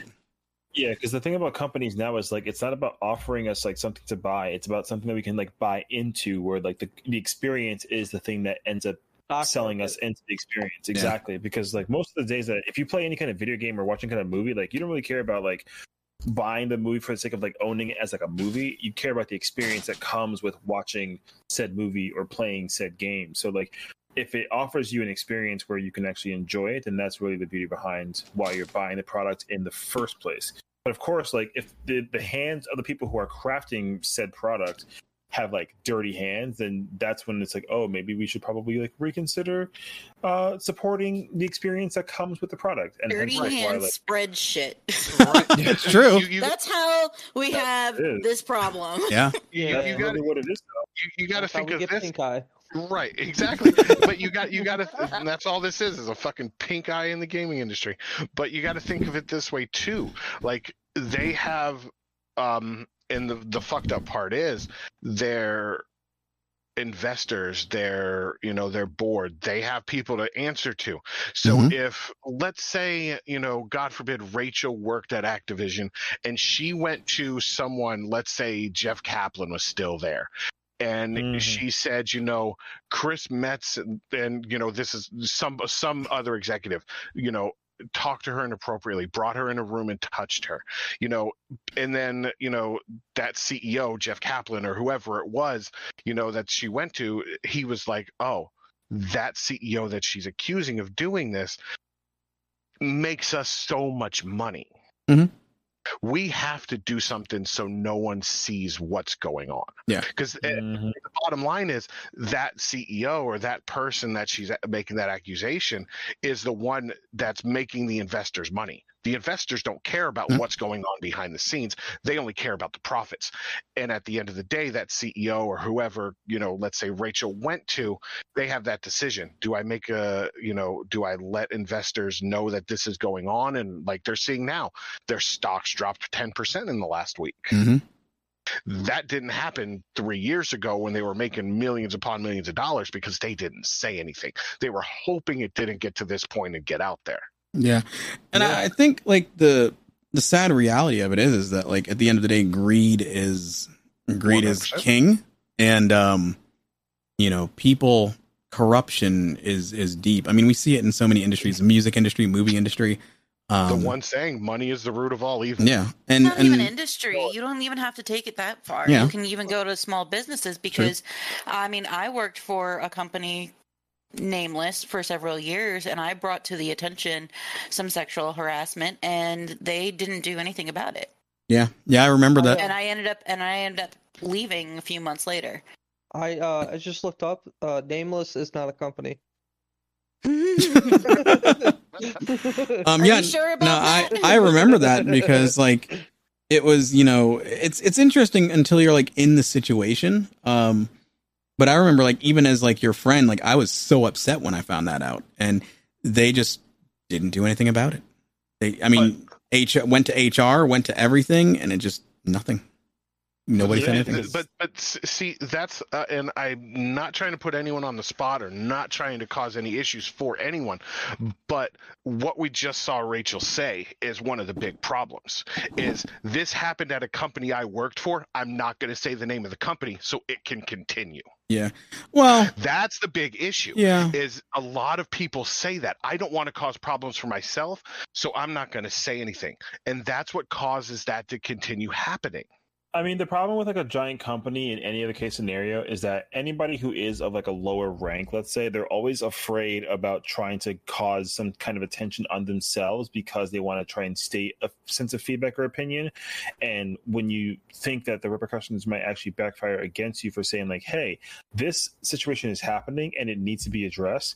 Like if you say something like that, then more often than not, the manager of that might just either like throw it under the bus and be like, you know what, who cares? I don't, because like it doesn't involve me.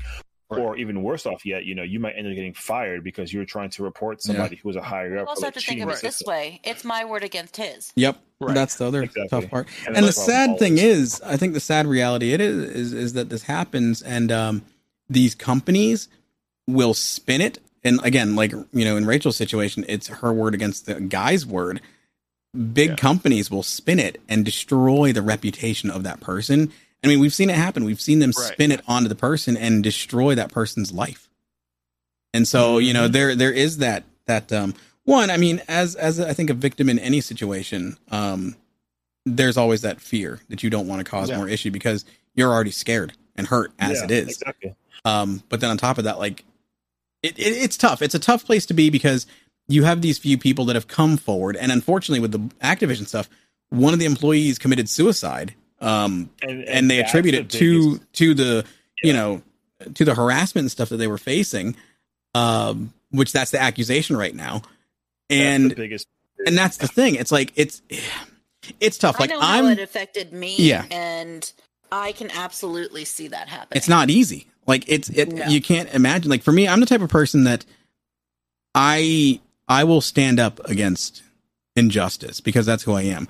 I'm also the type of person that doesn't care about causing issues as far as like trying to get positive results. But there's still that concern. I mean, because like, again, companies I've been a part of that I don't agree with things that are happening. I will stand up, and I've seen it where, you start to speak up and you get moved around. Positions get changed, things happen, and you lose your influence. Yep. It's like, I don't know. It's the corporate jargon. Yeah, and that's why it's always a constant I noticed that after I had said something, things kind of changed for me at that all company. Companies are like this, though. No, agreed. No, and that's the problem, though. And then there's also, I mean, let's just say Rachel was lying. I'm not saying you are, but no, I get it. Then she brings that up, and she's lying just to try to get money, or there's people out there like Some that type as of well. benefit So from it's it. hard to believe unless if you're actually in that situation or see it yourself. So it's hard because everybody, like the famous Wu-Tang Clan, rules everything around me. Yep. Cream. Exactly. But see in the Activision situation. Don't mean to cut you off, Yeah, but you got to look at the other thing that you got to look at too is, like Milk said, one person can come forward trying to, make a name for themselves or trying to, get money from it. But with the Activision thing, so many women over years have come out. And that's what I was going to say. Same thing about the same executives. Right. And then unfortunately, you have to be like, that's an issue. Unfortunately, for like a lot of things like this on the grander scale, I mean, when it comes to reputation, when it comes to anything, you've got to. I think you've got to have enough evidence, obviously. And, I'm sure the people have, reputations, like they're reputable individuals. So it's like, well, this person's never lied before, so they must not be lying now. So now that you have a group that's come forward and people that are starting to stand forward, and that's the thing, unfortunately, the case is sometimes it does take one person to finally step up and risk their life and reputation for others to join with them. But now the action has begun. And I think the big thing that's going to be the kicker for this is that Activision's known about this. The executives knew about this. The head of Activision knew about it. And he chose a few years ago to not do anything about it, not do any internal investigations, not do anything. And that's what's going to fry their ass. I mean, and that's every company's problem because they always think that, if it's not being looked at least eventually the problem will just like weave itself out. But then you realize it gets worse and it actually becomes like a standardized culture within the company that it only actually exacerbates from that point forward. And I will say too, from experience, like, I know someone who worked at a company and stuff was happening in their department with their culture and everything. And the CEOs, the CEO and the higher ups had no clue stuff was happening because middle management so often in companies, from what I've seen, is middle management is what the problem is, where they're worried about performance and numbers. So they're going to do everything they can to cover it and hide it and make it look good because they don't want to look bad. They don't want to lose their reputations. They're going to hide all that and push it down. And so the people at the top think that culture, think that the vision, the mission statement are being carried forward like it should be. And they don't know because unfortunately, the people below them are masterful when it comes to lying and painting the right picture. Yeah, because like weirdly enough, they seem to be the ones that have all the power because they're the ones pushing the numbers to hire folks to explain in like a PowerPoint presentation or whatever about the charts and, the happy satisfaction of the customer and the people who work at this company, et cetera, that it is. Like the higher ups, presidents and what have you, don't actually know what those numbers looks like. They're getting those reported to them to present for people to look at. And that's the problem because like, for example, at my job, my director is being fed all the numbers from our managers and our managers are making up numbers on the fly on a constant basis just because that way the whole company like looks good. So when we go on like live television on like CBS or some kind of stock news, they're like, oh yeah, this company's making like $1 billion profit when in fact we didn't even make like 1/10 of that. But like the whole perception is to create a sense of like attention to how great you're doing, that it just looks like the culture is in a positive direction, that the company can make money and people can be happy when in fact underneath all that like glue and tape, the whole thing is in shambles. Optics, man. You mean to tell me Bill Gates could be broke? No, but like what Session is saying though, like I completely agree. But in addition to that though, is when companies, like you said, they have the meetings, the CEOs are being reported, the numbers are being reported to them. The only thing that's going on in those meetings is where are we at financially with this company? Where's our profits? How can we improve that? They're never going into meetings saying, this is what's going on with our personnel. How can we improve that? Yeah. This has happened in meetings. Because like I'm very big on leadership, and so I study leadership and a lot of stuff like that. I've been in it for years, and in one of our meetings, someone was like, they were doing this whole thing. I don't even know where the topic came up from, but they were talking to our team, and they're like, yeah, it's not good if someone goes and like after a meeting starts talking behind the person's back that was running the meeting, like their manager, and starts saying things like, if you can't say it in the meeting, then like obviously that's a problem with that person. I'm like, no, that's not a problem with the person. Like, yes, there are instances in which the employee could be the issue because they're a toxic individual. But if they don't feel comfortable enough to speak up to their supervisors in the meetings, that's a fundamental problem with culture, because you've not created an environment in which you feel that your people can speak to a manager, speak in an open meeting freely, and not out of disrespect, obviously in a respectful way, but bring up concerns, bring up issues. That is a fundamental problem with your culture. And that's why your people aren't coming forward. It's not because that person's toxic necessarily. It's because you as a leader have not owned the fact that you might be a shit leader, and you haven't created a culture and built a company and built a team that feels comfortable being able to share anything with you. That was a pride thing. Mm-hmm. Oh, absolutely. There's also people, for instance, I don't know if you guys know Warren Buffett. Mm-hmm. Yes. All right, he's one of the richest men in the world. Mm-hmm. Oh, not the Margaritaville guy? It's No. Jimmy. That's Jimmy. I know. That's his brother. He owns mother. like, large portions in Dairy Queen, Kraft, Coca-Cola, and he would be considered like a higher up. But do you think he actually has, like, he has say in the company, but do you think he knows what goes on the day-to-day? No. Hell no. Yeah. Of any of the companies? Yeah, No, Because exactly. they're lying to him. He just wants to make his money, and that's literally it. And that's why he's worth the $100 billion that he's got in his pocket. But like, also that's Like because 200, 300 bill. He pays He's out here people to balling. worry. He pays people to worry about that, and those people are lying to him at the end of the day. Because they want money. Yeah. They want their Yeah, 'cause they want bonuses. money too. Yep. Because he's the one that's giving them the paycheck at the end of the day. So Yep. like whatever that it does to get them that paycheck and all that cash into their pockets, dude, they'll do whatever it takes. The same with the Koch brothers. But, They're all like, the same. people- Yeah. Like Warren Buffett and Bill Gates and Jeff Bezos, some of the richest people in the world, are probably really nice guys. And they donate a lots of money to charities and stuff like that. But if they learned about this kind of thing, it's just somebody has to go and tell and lose billions of dollars because they're telling this billionaire who signs their check, Yeah. hey, this guy's, touching my no-no square. But then at the same time, what do you do when you have people like Jeff Bezos, who knows about the shit that goes on with his company like Amazon and hasn't done anything about it? Problem is, like, how do you exploit a man with billions of dollars who will easily pay you as much as they need to put that under the table? Yeah, Lex Luthor. I mean, Straight up. Exactly. none of us have ran No, agreed. business I know. Yeah. that has not a couple people, I'm talking like thousands Yeah, and thousands yeah. and thousands of people, and there's going to be scumbags Oh yeah. in there. So it's hard to be like, how do I know that this guy is telling the truth or this guy's telling the truth, and vice versa?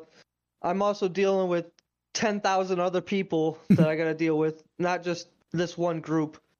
But I mean, that's why it takes a lot of people to come up against these big companies, because now you can't unsee it, because there's hundreds of people saying, yeah, this guy's a fucking trash bag. Yep. What is it? And It's that's like why it comes in waves like this. you either die the hero or live long enough to see yourself become the villain.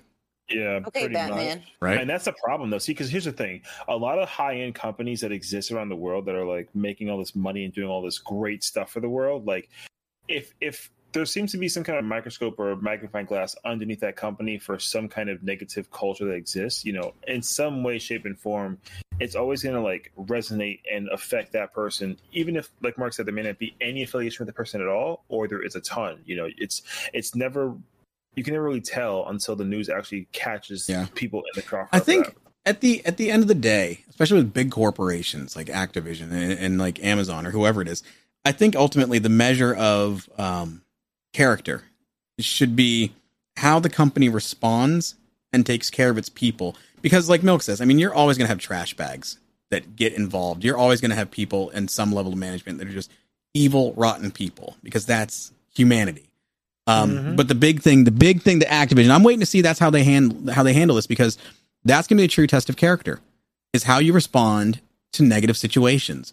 Are they going to do their due diligence, properly investigate, take care of their people, protect the victims, and then implement things that are systemic change to help people and prevent it from happening again. Because the unfortunate thing is it has happened. Now the question is, how do we keep it from happening again? How do we protect our people?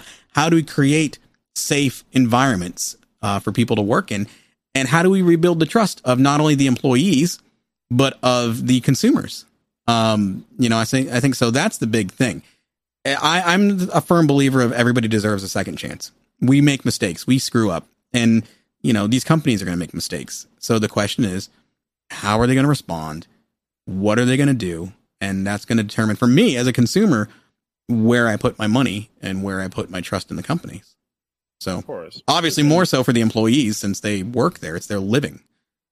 Especially because we're talking about like a gaming industry, right? Where like they have like a massive impact in the world and community of people who are like, live streaming their games, buying their DLC content and continuously streamlining their games. That way there's like marketing and everything for it, right? Like we're not talking about like a supermarket where it's like food or something. We're talking about like you could talk about something like that. Look at was it like Coca-Cola?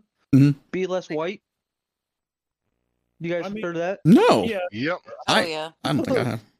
Yeah, there was a Coca-Cola. I think this was a couple months back that they were under backlash because Coca-Cola was saying to the employees, "Be less white." They were like reverse racism. Oh gosh. I don't know how to. Yeah, I don't know. It's like cancel culture in a Jeez. weird way. Yeah, it was weird, real weird. Like try to like psychologically infer you to act a certain way so that it appeals to a certain type of people. It was really bizarre. That sounds bizarre. It was very bizarre. It backlashed on them significantly, and they were like, "Yeah, let's just like not do that again." Because, We're just gonna not talk about that anymore. Let's just shift gears. But like, I mean, Golly. just back on the Activision ship, though, the thing is that like people are going to come back to this game. People want to find a reason to say to themselves, like, the game is fun, I enjoy it. Besides the actual internal gaming issues that the game has as a whole, there's other things that I want to tackle as well that make the game like enjoyable for me. But people are not playing the game not only because we've got freaking hackers and crap around, but also because like Activision is publicly being attacked with this lawsuit thing involved, and it's even deferring players more so away than ever before, because now people are blowing it up like crazy, like the girl from TikTok that you mentioned. Now we got freaking Wall Street Journal out here. All these other news articles are saying like this top-notch CEO who makes $1 billion a day doing whatever that he does, is his company's under fire for what's going on. And now it's like, he also just recently put a note out that was talking about what steps they're going to be taking, right? But now it's a matter of, will this action actually come into place? What is their actual move? Will this actually take into effect? Can it be like a preventative measure? Because right now what they're doing is they're being very reactive. And that's the only way that they can address the situation firsthand. But, after that first reactionary step, now it's to create a secondary proactive step where this kind of becomes a preventative measure again. And like, sure, like I think what they're going to end up doing is firing anybody who's ever been even given like an eye of a report about the possibility of some kind of harassment or whatever that it is, because obviously you want to like weave out the bad people. That way they can try to bring in some new people, but that still runs the risk of like, how do we know that the new folks they bring in may not just repeat the same mistakes as the folks they got let go of? How do we know that they're not lying? Or the folks that they're getting rid of are actually nice people. Yeah. And the people were lying, because that's the thing with thousands of employees again is you have to take sides, but obviously they're going to take the side of, if this guy had said, "Hey, what's up, sexy?" He's going to be fired immediately just because that's. And it could have been like a very minor, subtle thing that was like even thrown as like a joke, where it's like an inside joke thing, and that can easily just be like, oh, point the finger at this person, let them know that this happened. Boom! All of a sudden, that person got let go for nothing. Yeah, and that's where it gets really touchy and really sensitive. That like we're gonna have to trust that the company does the right thing the right way. And we as consumers, that's where we have to step off, because ultimately, like, we're not involved in it. It's kind of like when you have a friend that's in a bad relationship. Like, you're not in that relationship. Like, you can give them advice and stuff and your opinion, but ultimately they're the ones that have to sort it out and make the decisions themselves. Like, you can't step in and like get rid of the bad girlfriend or boyfriend for them. You need to leave. Who the fuck are you? You can, but you can, but again, not trusted. That's the way it is. because that bitch is just gonna go right back. Yeah, you're gonna have like an airplane in the sky saying like they're not good for you, and then you're like, what does that mean? I have no idea. But yeah, so I mean, it's like it's not our place to determine who's telling the truth and who's not. That's obviously up to the companies, up to the people, to the investigators. Yeah, and that's what their jobs are, and hopefully they do it properly. Yeah, I think so. It's just unfortunate that we're in a culture that money talks and Money money talks. keeps quiet. And cancel culture is something we have to be very careful of, because we kind of talked about this a little bit before the podcast, where on social media has enabled it's good and bad. It's this two-sided coin where it's good that it's given people a platform where they can speak out, speak up, and get support. But it's also negative in a way in which people can rally mob mentality and make an accusation without any evidence, and people will take the word as it is and then completely destroy a person's reputation without even knowing the facts. So, it's good and bad. And I think that's what we got to be careful of now is cancel culture. Like, oh, this person worked at Activision, so they must be a trash bag. Let's go ahead and destroy their reputation type stuff. So we got to be careful about that. And even if they are found innocent, for instance, OJ. I'm serious though. He was found innocent. I know. Everybody still thinks he's guilty. Is anybody on this that watches this podcast old enough to know who OJ is? I was going to say Michael Jackson or touching kids and stuff. Johnny Depp. He was found innocent. I don't know anything about Johnny Depp. Okay. Well then, never mind. But I mean, those are big profile names, OJ and Michael Jackson, that they were found innocent, but people are still, they're still destroying them. Guilty. Yeah. They're you never recover from it. Our culture even if you're found innocent. Is so quick to accuse and to destroy, but it's so slow to apologize and rebuild. Of course, because nobody wants to ever make a mistake when they do it the first time. Nobody ever wants to admit that they're wrong. To be in the negative than it is to be in the positive. And I mean, I'm sure people know from personal experience, it's so hard to say, I was wrong. I'm sorry. But if you can, there's so much liberation and freedom that comes with saying, I'm sorry, I was wrong, and healing. But people don't want to do that because of pride and money and just whatever. That's always what it is today, because like you said, it's your reputation gets immediately destroyed if you start pointing fingers and then you realize you're just doing it for your own personal benefit and not for the actual sake of justice. That people eventually are like, oh, so am I getting my $100,000 for this or no? And if they're like no, then you're like, okay, cool. So I'll just pretend like it didn't happen. And then before you know it, that person is no longer known for anything, period. In fact, it gets even worse now because people will actually start to find that person on social media. And then you got the threats, you've got the shaming and all this other stuff. And it just blows up in their face on so many levels. And that's just ultimately the way that it goes, because the people of the world just react in that specific manner. Of course, if somebody can admit that they were wrong and apologize, then it's a confirmation handshake that's I get it, you were feeling yourself this way, this is how it went down, if you can forgive, we can forgive and meet in the middle, then all is good. But the problem is nobody ever wants to do that without somebody saying sorry first. You're always first before you say it. Exactly. So pride. Is always a conceptual issue. I think that's so much. Yeah. It's well, no, they need to come to me and say they're sorry first. Why? Be the bigger person. Take the step. And even if you believe you didn't do something wrong, take the step and just apologize.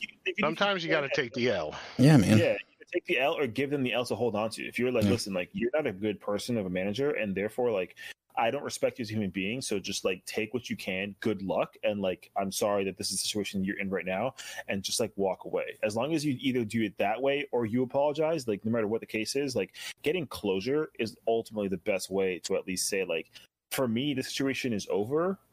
Whatever the repercussions are, I'm taking it and I'm just gonna move forward with my life, because that way you can really try to bounce back from whatever that's going on. But people just don't do that until they get what they want, and that's what it is. So everyone's so greedy. Where are you guys on the whole strike thing? Because I kind of mentioned it at the beginning, and obviously there's no right or wrong opinion on this, because I think we've seen a good argument to both sides of the argument here. For me, my initial reaction was I sent Warzone to the gulag. So I uninstalled all my Activision games because I need a break from Warzone anyway. They need to fix the state of the game. They need to fix the cheating and all that stuff. And I'm kind of like just going to take a break because there's so many other games that we're discovering right now. I mean, GTA Online, Splitgate. I want to get back into Apex, New World. There's like so many fun games right now that we're having fun with that we're not raging about with Warzone. And then I think with all the Activision stuff, I'm kind of like, okay, I'm gonna take a break anyway. And now's a good time and kind of to show support. But at the same time, there's that other side of it that's like, well, we don't want to hurt the devs and we want to make sure that we're still supporting the people that are innocent and put their hard work in. You got to look at it this way, though. A temporary, stop or a temporary strike of Activision Blizzard to show them that the fans, the ones that are making them the money, are serious about how their culture is and how they react to this. In the long run, it's not going to hurt the developers or the ones working on the games as much because, we're going to go back to playing. We're going to go back to buying the games to support those developers. But in the short term, we've already seen their stocks drop 10%. We're seeing that. And a temporary strike is going to show them that. It's not going to be long term, but I'm totally all 100% for it. Yeah. Like one of my friends messaged me and they were talking because like I had mentioned about uninstalling my games. And they messaged me and they're like, yeah, I wasn't sure. Like I wanted to take a stand against it, but I wasn't sure if anybody else would do it with me. Or they'd be singled out or anything. I'm like, well, sometimes you just gotta take the first step. Like if it's something you believe in, as long as, here's the thing. My thing is always like, as long as what you do doesn't hurt other people, like doesn't like hurt them in a negative, like bad way, like physically or something, you do you. Like your opinion's your opinion. So if you think that it's the best option, then protest in your way. Just I'm of the mentality, like, don't be militant. Like, if you're not doing this, you're wrong and I hate you. Like, So again, and sometimes it takes one person, like in this situation, to be bold and make the first step, coming forward, whether it's that, like being the first of your friend group to say, you know what, guys, I'm going to take a stand and I'm going to, I'm going to boycott. I'm going to, strike or whatever it is. Some people will follow you, some people won't, and that's okay. But you're opening up the avenues for those around you to, one, start the conversation, become aware, and then hopefully make an educated decision on how they want to address the situation. Because eventually at some point in life, you're going to face something in your personal life where you have to make a stand. You have to make a choice. And so if we learn how to do it as a group, as a culture, as a society now, when we face those personal issues ourselves, hopefully it becomes easier for us to deal with those struggles, deal with those times. And then also because we've built the community, the trust with our friends and those around us, when we're facing those struggles, when they're facing their struggles, we can come alongside them and support them because we've been through it together on a different scale, at a different time, in a different situation. And then it's less chaos and it's more community. It's more guided, and hopefully easier to navigate. So yeah, it's my soapbox. I didn't uninstall it. That's right. Well, you're wrong. No, but you didn't uninstall it. So lie, I didn't uninstall yeah, no, it. and that's totally fine. The only reason I'm not playing it is because, not because of the accusations, because of the game. It's just filled with hackers. Yeah, it's bad. Yeah, see, so that's exactly I love what the I wanna game. point out to you. And I'm going to buy the next Call of Duty because I love Call of Duty. Unless it's World War II, I'm still on the fence about that. So, I mean, the thing I want to just like I was saying before, it's just like Michael Jackson. Yeah. People still buy his shit, still listen to him, even though the majority of people are like, yeah, he touched kids, Yeah. Yeah, true. Short example. Yeah. The short boycott is a short boycott. Yeah. If you want to boycott something, get rid of it. And all. If they release a trailer for the game of like Vanguard and they're like, yo, here's a new trailer for Call of Duty, I'm pretty sure a bunch of people are like, you know what, it's all forgiven because it looks like a great trailer. You know what I mean? Like, they better not do that though, because honestly, it's going to backlash significantly. Yeah, you mean release it like now during all this? Yeah, exactly. Yeah, I mean, they never know. They could be like, hey, here's a carrot, go over there. I mean, it's coming out relatively soon. So I mean, I wouldn't be surprised, but that might just be horrible timing on their part. Interesting point though, Milk, what you're saying, like with the Michael Jackson stuff, like I had this conversation with some people, you know, when all that stuff went down years ago. Like, even again, at the end of the day, we don't know, because we're not involved in that situation personally, whether or not it was true or not. You know, we only know what the media tells us and what we see from the outside. But at the end of the day, you can't take away the accomplishments of that individual. Like, that man literally changed the face of music and history. And there's no argument that he is not a hyper talent or was a hyper talented individual. Like, that man was a performer. Somebody like Weinstein. Oh, Harvey Weinstein? Yeah. He was in jail? The thing is that, like, he not only, okay, so he was known for doing what he did, but the thing is, like, he got accused significantly with confirmation that this was proof that there's all this happening. Right. So, like, all of the evidence actually pertained to it being confirmed, and eventually he was like, yes, I did this. And then that's why they put him in the position that he's in. And his thing too was it's not that he was just like sexually harassing women. He was using it in the aspect of, if you don't do this, you're not going to work. Yeah. Like any kind of beneficial advantage he can gain from it was what he was using it for. Now, again, you know, I mean, but are you going to stop liking the movies that he produced, that he had his hand in? So here's the thing, and this is a weird way to look at it. I don't really give him a whole lot of credit for shit, because he just funded it. At the end of the day, the people that did that were like Tarantino, and those guys are the ones. But again, it's like, it's still a fine line. It's like, do you still support it? Because, like, you know, come on, like, you telling me Quentin didn't know what was going on?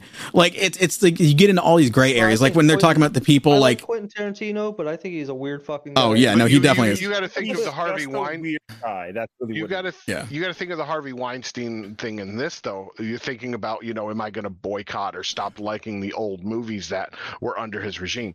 Now that all of that came out, he's not making money on that anymore. He got taken off of everything. So he's not making money on, if I go and, like, let's say, buy a Quentin Tarantino movie or buy any movie that he was in charge of the studio that created that movie. Yeah.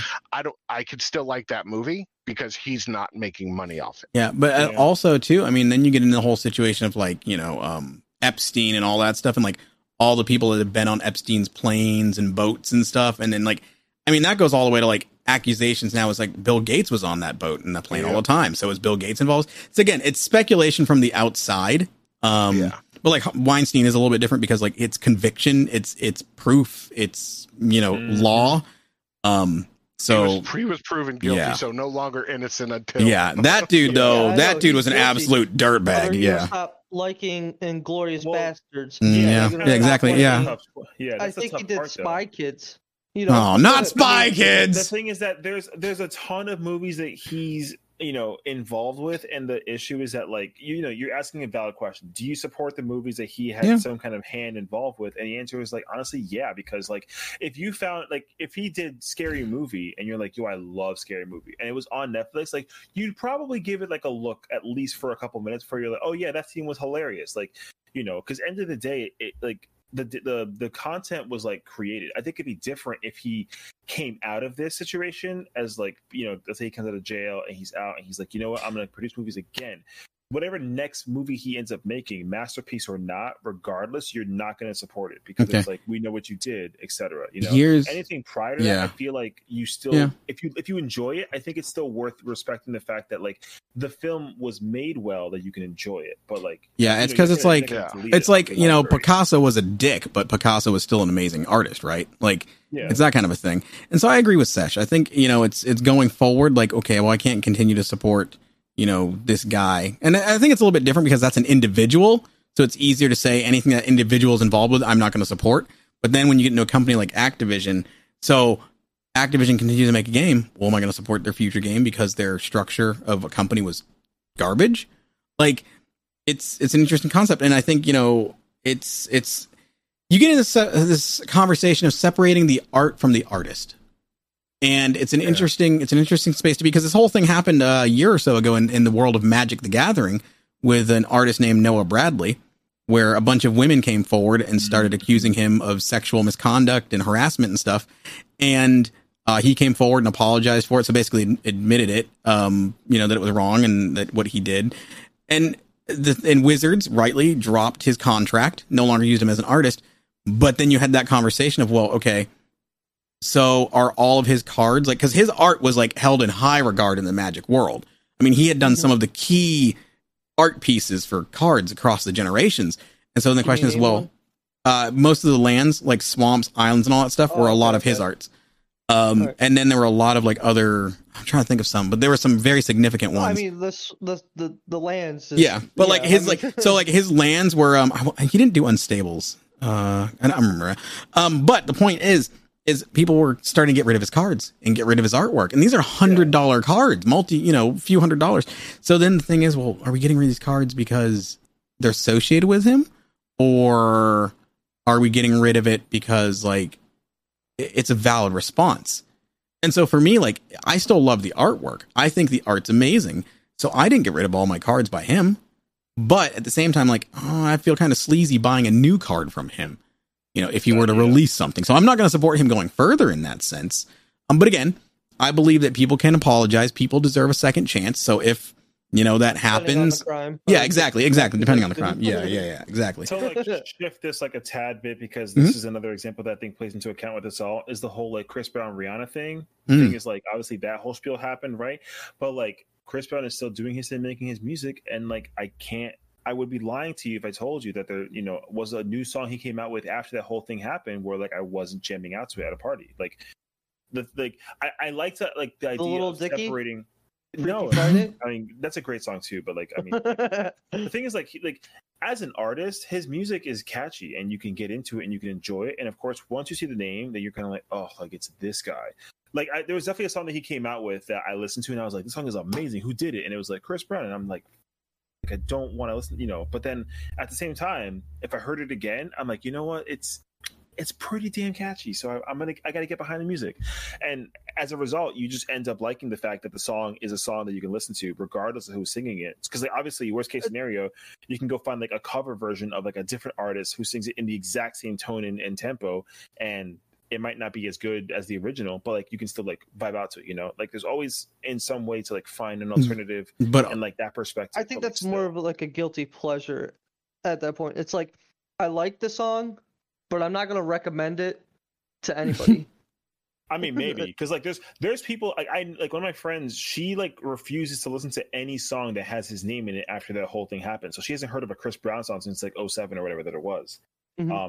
And she refuses to listen to it. Like if she finds out that it's by him, she's like, I don't care anymore, and she just completely removes it out of her idea. So, and again, like that's a valid way to maintain your ground about that situation, and then not necessarily provide any kind of support for that person. Yeah, I mean, and again, it's not right or wrong. It's a personal preference. Like I say, my big thing is if you're not hurting other people with your decision, then okay, that's the way you want to. At the end of the day, we're all held accountable for our own actions and our own opinions. Like if that's the way you want to protest, that's the way you want to move forward, then okay. I mean, like it's not hurting me that you don't want to listen to another song by Chris Brown.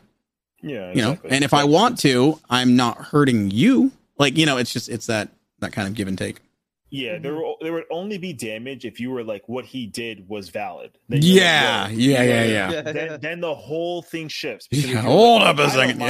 Same thing with Activision. If they were like, oh, I don't care that they don't get rid of hackers in Call of Duty, then you're like, dude, you're literally like the part of the problem as to why this is happening, right? With regards to whatever that it is. So if you support if you're against the direction that everybody feels about something, then you're looked at as the bad guy. But also, like, if the statement is valid as to why that is the case, then it only makes it worse, right? So that's the reason why you can be a Chris Brown fan despite him being an asshole about the situation back in the day. But like, if you still at least understand that what he did was wrong, there's no harm in liking his music. Same thing with you can still play Call of Duty despite there being hackers and a lawsuit going on, as long as you can have fun with the game despite the fact that this is happening. But if you agree with what's going on, exactly, then that's an issue. Yeah, like if you start buying the hacks, okay, then you might be a piece of garbage. Literally part of that's the ultimatum right there. So. If you buy them, that makes you fuck. Don't worry, I didn't uninstall. They said how it was ironic how the player base reflects the company. Oh base. My gosh, yeah, because the part of the accusations are frat boy culture and stuff. Yep. And it was talking about how You have 13-year-old kids saying "bro" to women in the game because of the fact that they got teabagged by some kid that's wearing like a freaking man suit. Like, but it was like people are shocked that your player base acts like your management, like the management of the company. Like, you're really surprised that the company itself is as toxic as the players of the game. Yeah, I mean, and that's unfortunate though, because it is. At the end, it's just once you become familiarized with a certain kind of game, like the community all. I mean, it's similar to GTA. Like even like GTA right now, like if we play GTA, like the culture in that game is terrible on a public-facing standpoint because there's people that are only out there trying to kill other players just for clout, and then if you're trying to be like an innocent bystander not doing anything and you get killed by some random guy and he calls you a noob, you're like, well, like that wasn't fun. I don't like the game anymore. Right. So then like already there's that separation of like, you're either this kind of person as who plays a game or you're that kind of person. And like usually you pick and choose which one you want. And of course with Call of Duty, everyone is trying to become like the competitive, like bro, get wrecked, teabagged, whatever, and that's because the implication is that if you do that, then you're a good player. But that's God forbid you have a squad of girls playing and you get into a search and destroy match. Oh yeah, if I can get Michelle Merks and Jasmine the Tatman fucking with 80,000 viewers killing everybody and they're girls and they also like they can showcase that fact, and like, oh my god, that would be some insanity right there. What I mean is like me and a couple of girls that I know, like Zaddy and stuff. We were playing a game not too long ago, and I mean it was bad. And I'm sitting there going, "Do you kiss your mom with that mouth?" Like the disrespect towards women in that game. Yeah. I'm not laughing at you. I'm laughing at. I was thinking of like a 13-year-old. Like, no, but I kiss your mom. See right there, Mel. Yeah. I mean that is unfortunately like the mentality that everybody has in the game. Mine goes both ways. Like I'll go your mouth and just have fun. But then there is sometimes where I'm going and teabagging people. Yeah.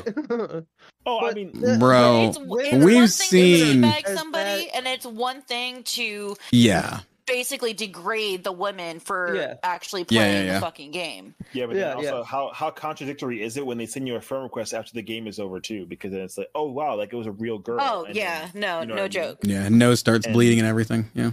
Oh my god. Oh my god, it's a gamer girl. Yeah, it's honestly such a shame. This is the reason why. See, so now what people start doing, and I think I actually applaud them a lot for this, because I'm also in that same boat. Like, it first started off in Call of Duty when I saw like a Rose player who was like playing sweaty as hell, right?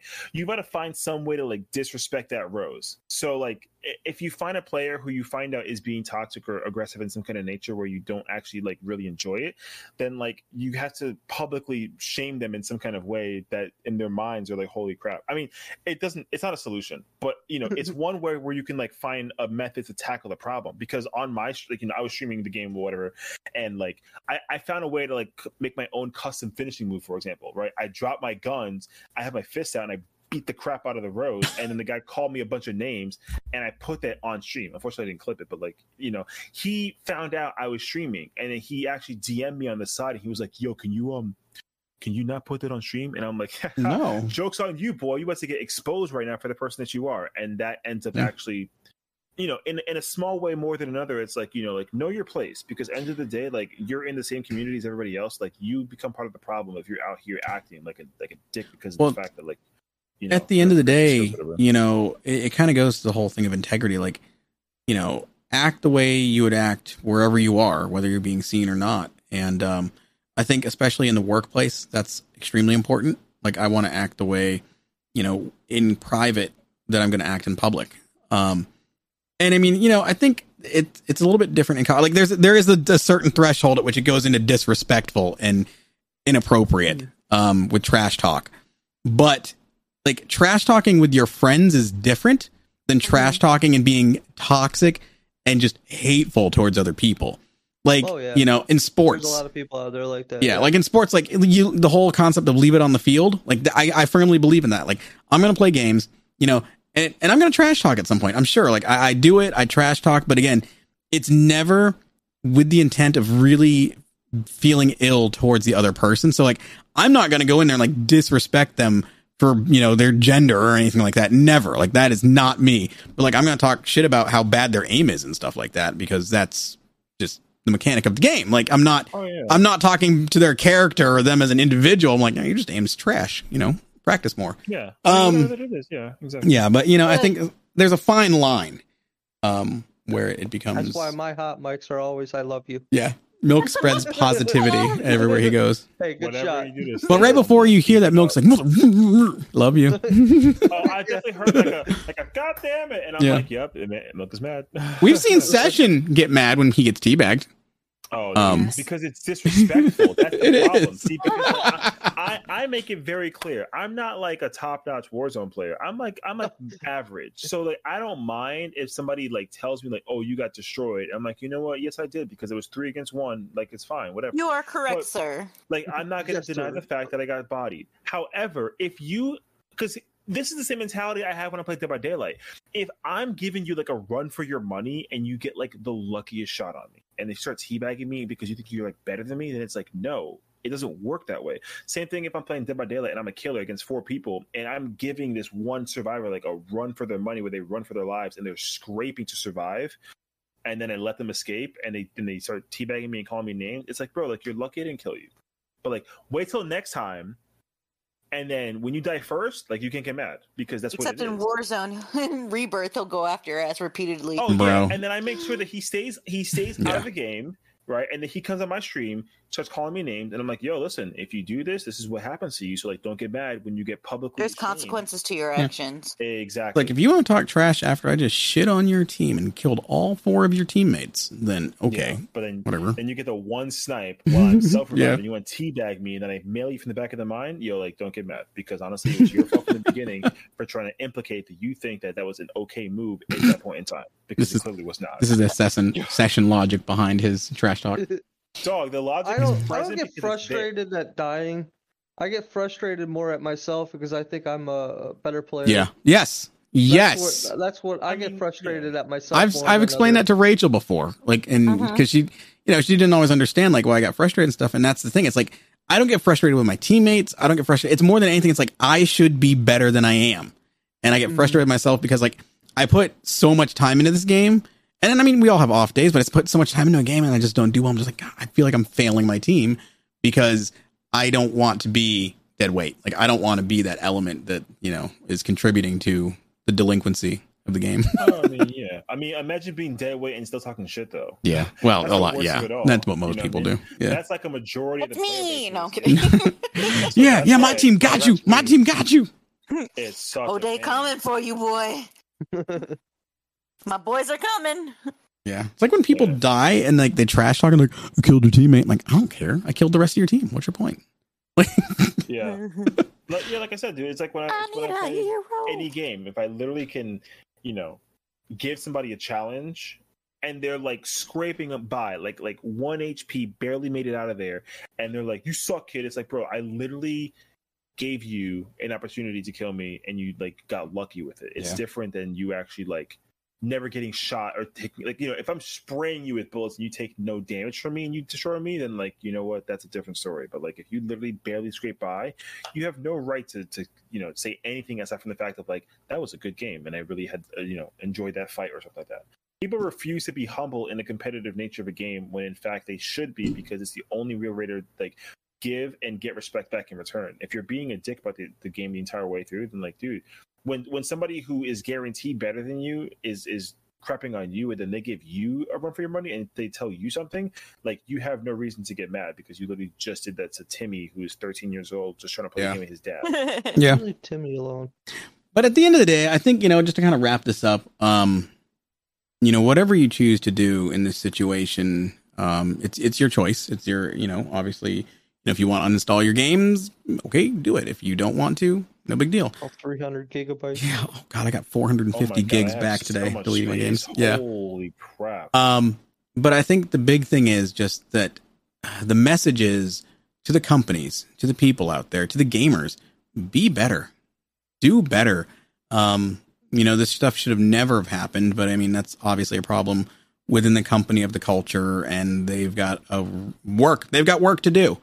So really the question is going to be, how do they come out of this, and how do they make it right for people and for people going forward, and how do we prevent it from happening to others in the future? They gotta realize that they also have to gain trust back from fucking up, basically. Yeah. Whether they were involved or not, no matter what the case is, they have to be able to make sure that, this is a one-time ordeal. If it happens again, it's, something that they got to take serious measures into account for. If they don't. And to the listeners, to the people out there, I will say this.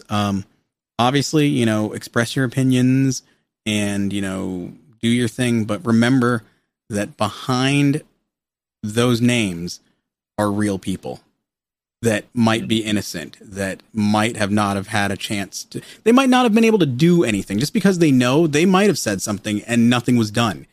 And so just remember that these are real people on the other side of social media. Be respectful. Be respectful. That's right. Let them sort it out in their own house and figure things out. Support the people that are hurting, and also make sure we hold the people accountable that have committed the wrongs. But at the end of the day, let them clean their own house. Be respectful. Don't be an asshole. Yeah. Nerd out. Yeah, nerd out. That's when you're supposed to end it. Is that how we're supposed to end it? Is that it? Is that our ending signature? Until next time, nerd out. I actually like that. That's really good. Yeah. Damn, Milk. Nice. All right. Until next time, guys, nerd out. My crusade for the perfect pizza crust has led me here, pining over a backyard wood-fired oven. But how do I bake this build into my budget? Where can I get some solid guidance on my finances? Who can help me understand if I have the dough for this? A little financial advice.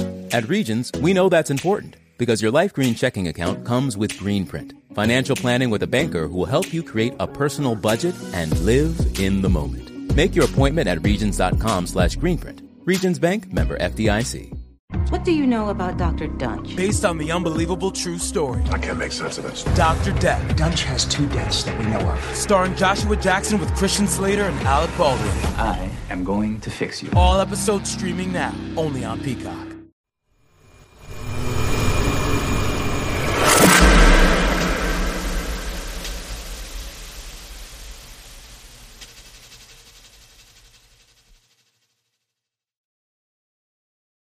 Please follow us on Facebook and subscribe via iTunes.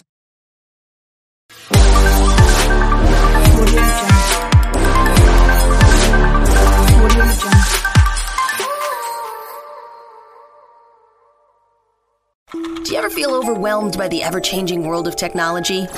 Tech It Out can help make some sense of it all. Breaking down geek speak into street speak, technology columnist, author, and TV personality Mark Saltzman covers consumer technology each week for every listener. Mark tackles the latest news, reviews, and how-tos to help you understand what's hot, what's not, and why. Hey everyone, welcome to Tech It Out. This is episode 206. Hope you're having a great weekend so far.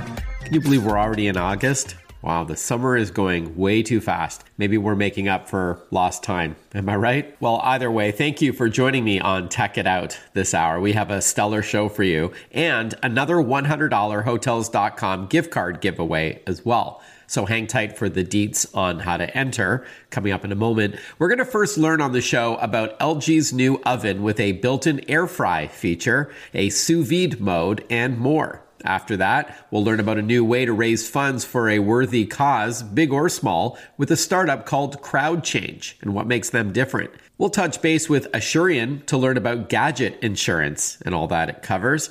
And if you own a Google Smart Display, like a Google Nest Hub, we're going to talk about a new word game that's completely free to play called Magic Word, and a lot more on an all-new Tech It Out. Powered by ASUS for those in search of incredible. I'll tell you more about ASUS shortly, but I did want to chat about that giveaway from Hotels.com. It's another $100 digital gift card to use towards a future stay in a hotel. Head over to my website, it's marksaltzman.com, and send me a note with the phrase Tech It Out in the subject line. You do have to be a U.S. resident and at least 18 years of age. A name will be randomly drawn next week and announced on the show. and on social media. And speaking of social media, you can enter that way as well. So either through my website or on social media, and just use the phrase Tech It Out. It's marksaltzman.com, marksaltzman.com. Congratulations to last week's winner, Brandon Anderson from Florida. There's also a huge promotion from Hotels.com, which I'll tell you about shortly, with a code I'll give to redeem twice the number of stamps you need to go towards a free stay. So instead of needing 10 stamps for one night free, you can earn double the stamps with the code I'll give out shortly. But we'll get to that in due time. Let's officially kick off the show with our first interview. I've said this many times before on this program that tech can enhance anything you're into. If you like to read, for example, ebooks and tablets are awesome because you can fit thousands of books in one thin device. If you're into music, streaming services let you access more than 70 million songs. And hey, if you like to cook and eat, and who doesn't, then you'll love what LG is cooking up with its new LG ProBake convection slide-in range with air sous vide and air fry, as we're going to learn about right now with Ashley Odisho, Senior Marketing Manager for LG Home Appliances. Welcome back to the show, Ashley. How are you? I'm doing very well. Thanks again for having me. It's always a pleasure joining you. Yeah, likewise. Thanks. So why don't we jump right in? Tell us about the new LG ProBake convection slide-in range and some of the features that it has. Okay, yeah, happily. Well, this range, as I mentioned, is a slide-in range. So that means it has a very premium built-in look with the controls and the panel in the front of the range versus the back, which is typical in a freestanding range. And then on top of that, we have our InstaView feature, which I think you're familiar with based on our refrigerator. For sure. What I love about the InstaView knock-knock feature on the range is, although people could argue, most ranges do come with an on and off switch to turn on the light. When you can just simply knock with like the back of your finger, you can even have, dirty fingers or something else in your hand and still be able to conveniently look inside the oven, without touching a button. And is this an electric cooktop or a gas range? This is an electric cooktop with 5 burners, which, as you could imagine, just offers consumers a lot more flexibility and convenience to cook more dishes at once. Sure. Especially over the past 16 months, Ashley, we've definitely rediscovered our love for cooking and even experimenting more in the kitchen. How could this range help take your dishes to the next level? It offers a variety of built-in modes, something you would typically need separate countertop appliances for. We now have them built into the range. So our first one that I really love is the air sous vide mode. And doesn't this usually require those bags with water in them? Am I thinking of something differently? Sorry, pardon my ignorance here. No, you're referencing sous vide cooking. Okay. So what we've done is we've taken sous vide, which is usually a food submerged under water, and we've used now airflow that cook around and circulate around vacuum sealed food that you just put simply on the rack of the oven, and that really locks in flavor, aroma, and nutrients. Okay, cool. I'm glad I wasn't wrong. I have watched a little bit of Food Network in my day. So you don't need the water anymore, but it still uses those vacuum sealed bags, right? That's correct. And if people don't have a vacuum sealer at home, you could actually just use really heavy grade freezer bags and they would work the same. Wow. Is this mostly for vegetables or for things like chicken, proteins? Any vegetable or protein works really well with sous vide cooking, simply because, as I mentioned, it really locks in the flavor and the nutrients of the food. And the way that it can do that, Mark, is just the fact that we very consistently maintain a low temperature. It could be anywhere between 38 and 96 degrees Celsius for up to 48 hours. So what that means is, for example, if chicken requires a very precise temperature to be considered cooked, you can set the air sous vide mode at that temperature and it can never go above that. So meaning your chicken actually just cannot get overcooked because the oven will not increase the temperature beyond that point. Awesome. And then air frying, very, very trendy right now, but it usually requires a separate tabletop appliance. But this is built into this range? Exactly. So we've now kind of taken a 180, gone from air sous vide, which is slow and consistent, to air fry, which circulates hot air with a fast fan to provide those crispy results you're talking about, for things such as wings or fries. And you don't have to add nearly as much oil as required for cooktop frying. Right. All right. So this is fast and furious air frying. And I guess a benefit to having it built into the range is that you can cook more at once. I know one of the downsides to a regular air fryer is that if you're cooking for more people than say 2 or 3, then you're going to have to do it in stages because it can't fit everything. Is that fair? You got it. Yes. And that's actually one of the major points of feedback we're getting is that not only do people actually love the air fry feature, but they love the fact that it's within the whole oven. So you do have that capacity to cook many dishes at once. All right. From air sous vide to air frying, and it's also a convection oven as well. Is that similar to air frying? It is similar, yes. So for me, this range truly has range, I say. But I love it. That's great. Cheesy joke. I love it. But truly for me, it does have a lot of possibilities, you can say. And so our ProBake convection technology, similar to the air fry, does allow for that even thorough cooking. But instead of always having like a high heat with a high fan speed, we've simply taken the bottom burner found in most ovens and we've moved it to the back with the fan. And what that allows for is a very even heat flow. So what this is really good for is when you're cooking, say, cookies or roasts, where you really want more of like a perfectly even browned result, the ProBake convection allows that. We are chatting with Ashley Odisho. She's Senior Marketing Manager for LG Home Appliances. And we're learning about a new kitchen appliance called the ProBake Convection Slide-In Range with air sous vide and air fry. As the name suggests, it can cook your food in many different ways. And we also learned about the InstaView panel on the front of the oven. So similar to the LG refrigerators that have that knocking technology, lets you see inside, this range also has that. And you mentioned earlier about, a lot of the ovens have lights, but my experience is, at least with our older oven, is that even though the light turns on, it's still hard to see inside. Maybe I have to do a better job cleaning the glass. My wife and I will end up opening the oven anyways, just to glance inside, which, if you can avoid, that's always better, right? You bring up a really good point, Mark, that cleaning an oven is a difficult thing and everybody kind of dreads it. So one thing that I really love about the ProBake convection, I mentioned that we moved the burner from the bottom of the oven to the back. And what I notice is that food just gets less caked on to the bottom of the oven, which allows for a much easier clean. And it really helps us with our Easy Clean feature, which is a 10-minute cleaning feature, uses really low heat and water sprayed on the bottom of your oven to remove lightly soiled residue that sticks onto the inside of the oven. Okay, got it. And before we wrap up, Ashley, this is a tech show, of course, so I would love for you to give us a refresher on ThinkQ technology. What is it exactly? I know it's built into this range, and how can it help us while we're cooking? Yes, there's a lot of possibilities with our ThinkQ app. So basically, if you just download the ThinkQ mobile app, you're able to connect that to this range and just a couple features to list off, or you can monitor or even adjust your cooking time on the range. You can just check on the status of it, which I know a lot of people care about because we're multitasking at home more than ever.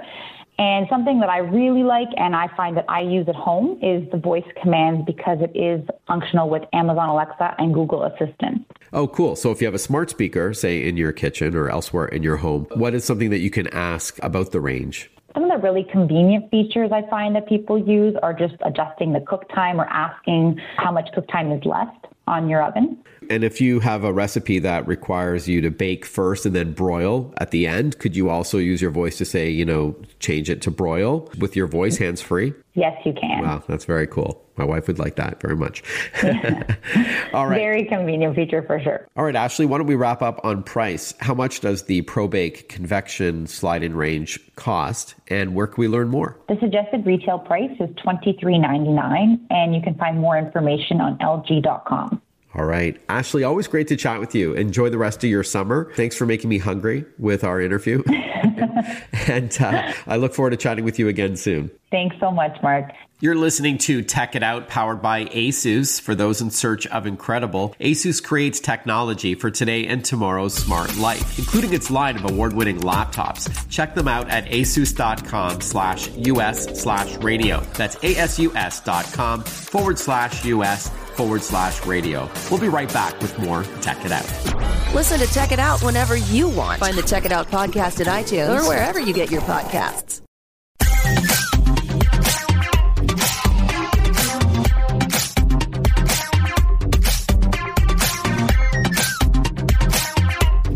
Welcome back to Tech It Out, everyone. As I mentioned in the last segment, get ready to write down this special code to use in the Hotels.com app, and you'll be able to earn double night stamps when you book a trip through the app. Usually, you can stay 10 nights somewhere and get the next one for free, which is awesome, but Tech It Out listeners have an exclusive code to receive double nights stamps. So use the code TechItOutDouble for double stamps. So for instance, if you book 2 nights, you'll receive 4 reward stamps. The offer for double stamps is for app-only hotel bookings made between now and August 6th, for travel between now and January 31st, 2022, for stays no longer than 5 nights. The offer is available to the first 500 customers in the US and in Canada. Again, the code is TechItOutDouble to get double stamps on your hotel stays booked between now and August 6th. All right, let's continue on with the show.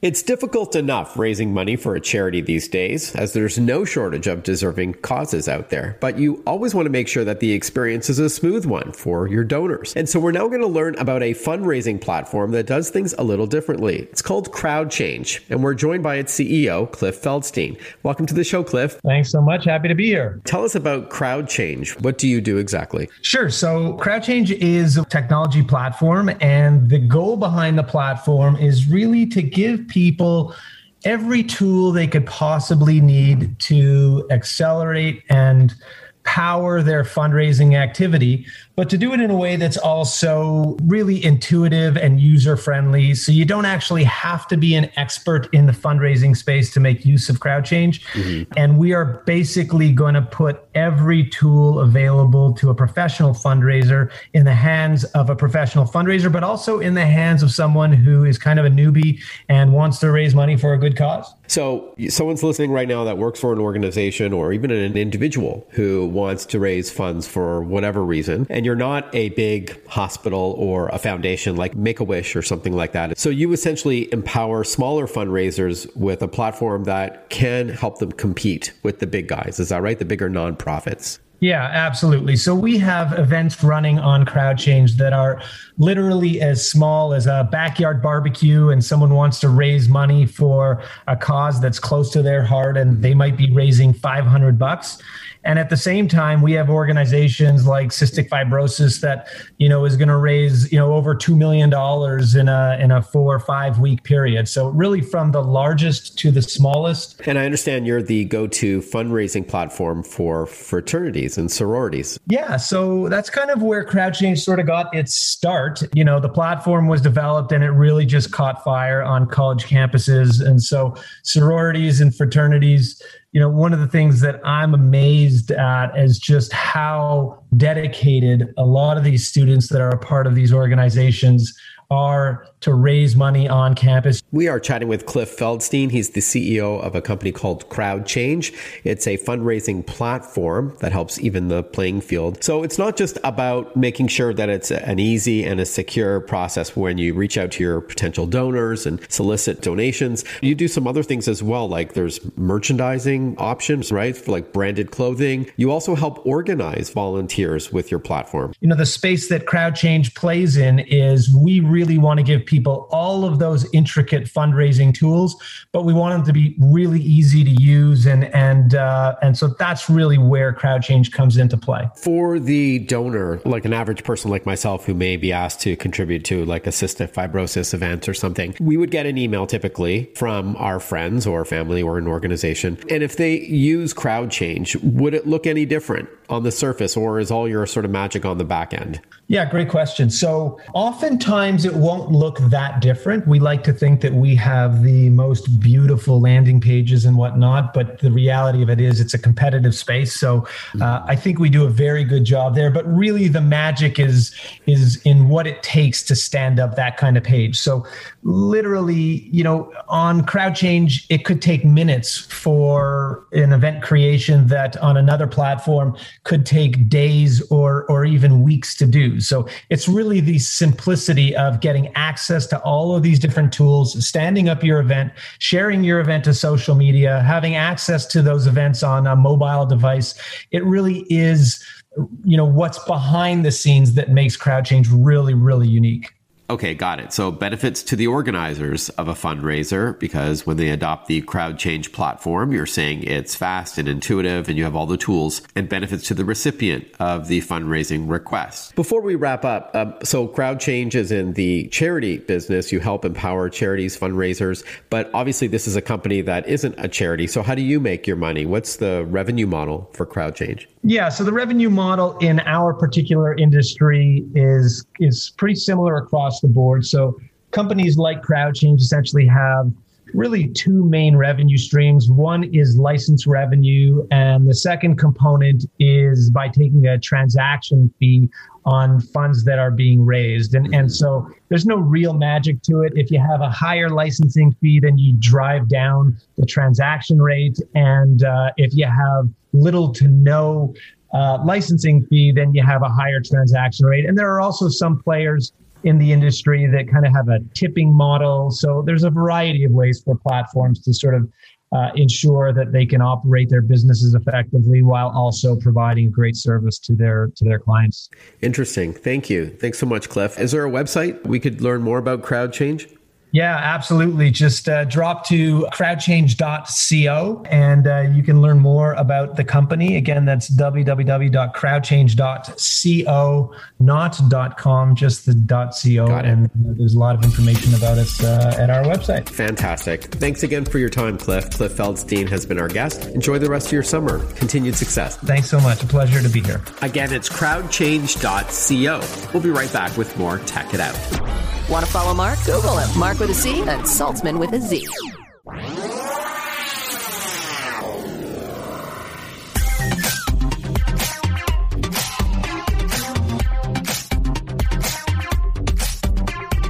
Breaking down geek speak into street speak. This is Tech It Out. Tech It Out with technology columnist, author, and TV personality Mark Saltzman.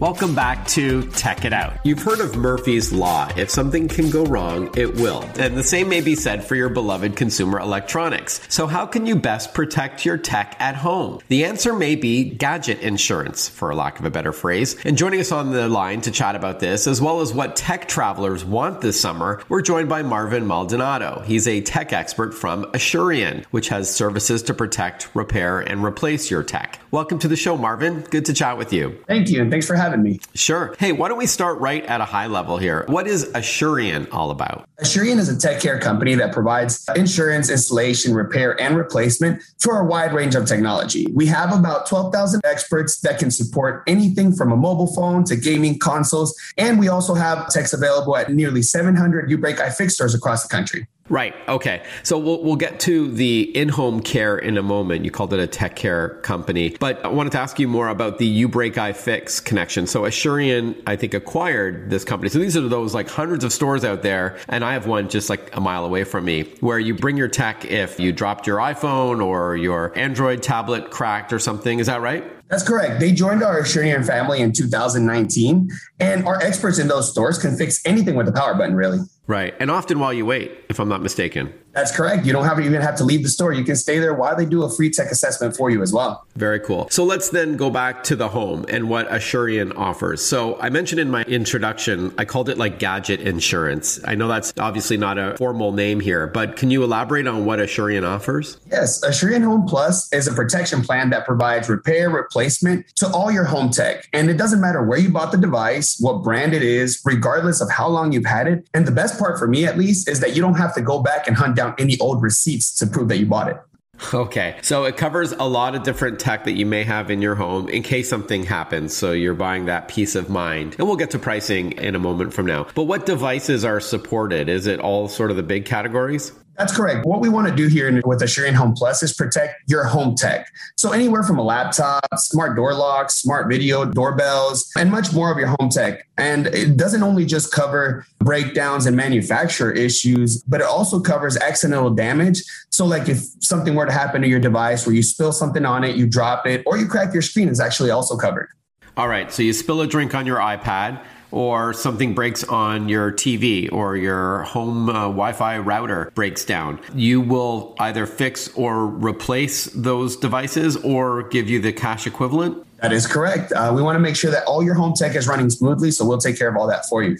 So I noticed smartphones weren't listed there. So is that something separate altogether? Correct. Asurion offers protection plans for the devices directly through major wireless carriers and retailers. So with the Home Plus product that we offer, we wanted to protect people's personal tech in their actual houses.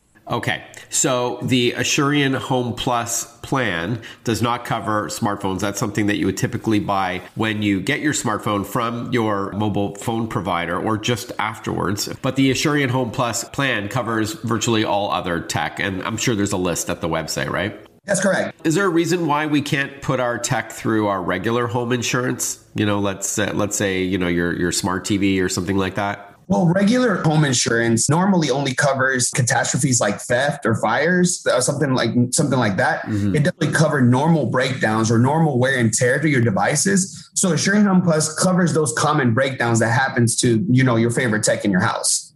Okay. And if I'm not mistaken, your home insurance also only covers up to, I think it's $1,500 for consumer electronics. That's the maximum.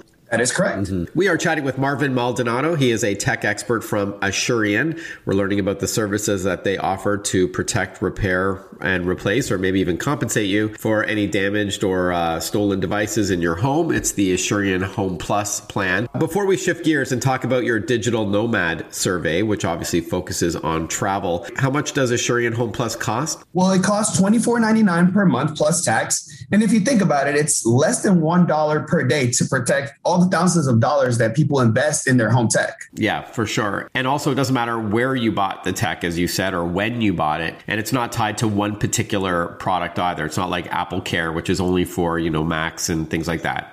That's correct. It covers a wide range of manufacturers. Okay. Let's now talk about the Digital Nomad survey, which I highlighted in a recent USA Today article. Tell us about that. So Asurion surveyed 500 digital nomads, and we found that there's a need for vacation rentals to have more reliable tech amenities. So 97% of the people that took that survey will continue to mix work and vacation this year. And one of the top things that we noticed is that Wi-Fi is the top feature that these people are seeking in a vacation rental, also followed by access to, you know, their streaming services and smart TVs. But the biggest thing that I noticed was that 9 out of 10 people, workationers, let's call them that, also said that unreliable Wi-Fi can actually ruin their plans trying to mix, you know, vacation and work. Okay, so no surprise, perhaps, that Wi-Fi is super important. Not a real shocker, I would say. Are there any other tips to protecting your gear while you're traveling this summer? Yeah, from the survey, we noticed that 74% of the people that took the survey, people were going to bring their laptops with them while they go vacationing. 57% of these people will bring their tablet. So making sure that you have a case to protect these devices is very, very important. Yeah, so also don't leave your devices, your tablet, your laptop under the sun for long periods of time. This can actually cause internal damage to your device that might not be repairable. And additionally to all this, my biggest piece of advice for everybody is make sure that you back up your devices. In case an accident were to happen, we want to make sure that it's easy for you to recover all your information in your devices. Good point. An ounce of prevention, as they say. Always back up your stuff because you never know what's going to happen. A device could be lost or stolen or damaged, and then it's too late. So you got to be proactive about that at the risk of sounding preachy. And I'll also add, Marvin, to your advice on not leaving things out in the sun is to also avoid water. Yes, some devices are waterproof, more are water resistant, but still electronics and heat and water, not a good combination. So try to avoid, having your laptop on the edge of a pool if you can, or at the beach. Anyhow, Marvin, thank you so much for your time. Is there a website where we can learn more about Asurion and the Home Plus plan and all that? Of course, you can visit Asurion.com/Home Plus to learn more, or you can stop at one of our 700 U-Break iFix stores across the nation and you can get a free assessment on your technology. Okay, awesome. And again, Asurion is spelled Asurion, by the way. Great to chat with you. Marvin Maldonado has been our guest. Enjoy the rest of your summer. Not sure if you're a digital nomad or not. I assume you are. Have a good one. Thanks for your time. Thanks, Mark. Have a great day. As you heard from Marvin at Asurion, it's important to back up your important files just in case something happens. I always trust my data with Western Digital and SanDisk drives, whether they be external hard drive, solid state drives or SSDs, or those little thumb drives, those little flash drives or jump sticks, whatever you call them, that plug into a computer, lets you drag and drop content over to them for safekeeping or to transport files between devices. So check it out at Western Digital and SanDisk's website. We'll be right back with more Tech It Out. Breaking down geek speak into street speak. Tech It Out, hosted by Mark Saltzman.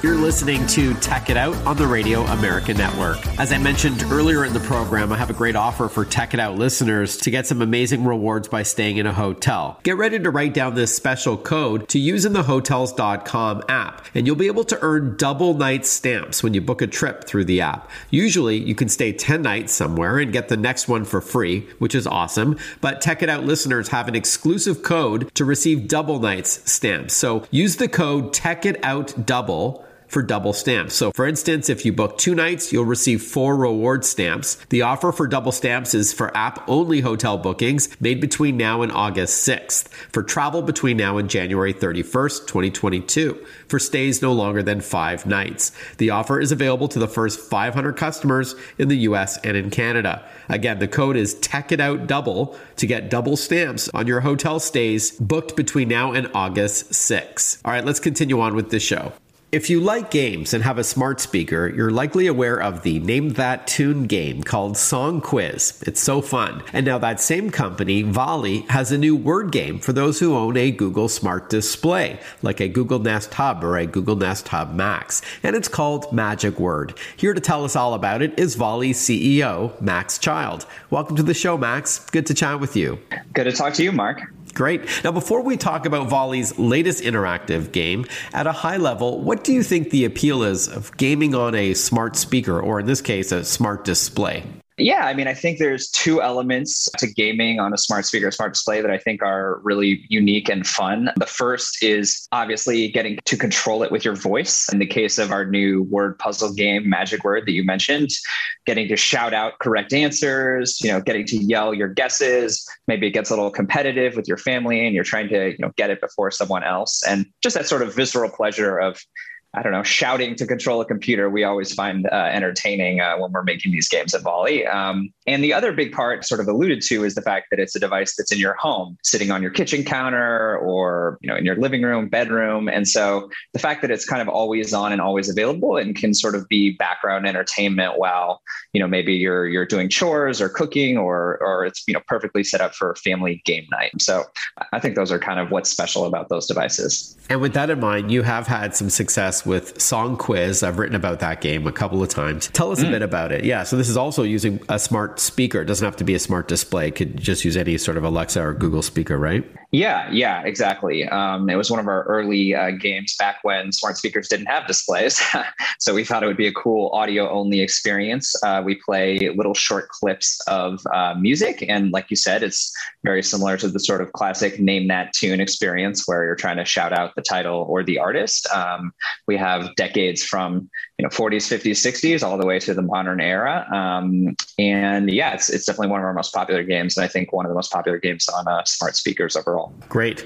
Okay, so now let's talk about what's brand new from Volley. Again, it's called Magic Word. I guess it's for a group of people together in one place. It's not a multiplayer game where you play against somebody somewhere else, correct? Yep, it's all in-person multiplayer or in-person, single player. Okay, so single player, multiplayer. Talk to us about the premise. Yeah, it's essentially a classic twist on a certain type of word game where we show 4 images. So, could be a picture of a baseball bat and, a bat in a cave and a couple other things that allude to the word bat. And then your goal is to guess the word that connects the 4 images. So in that case, it would be, the word bat, as I'm sure you can imagine.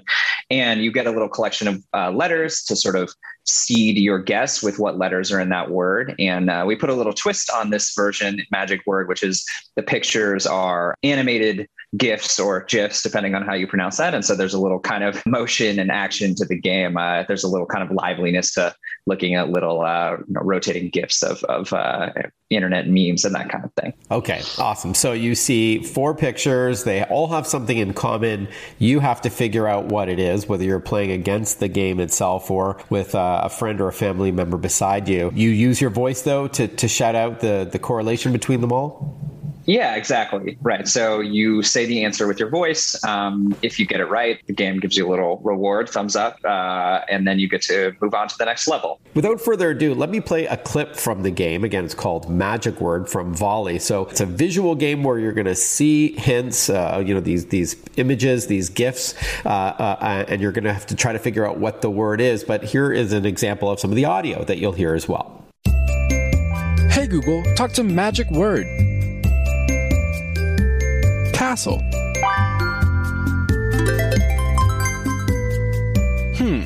Elevator?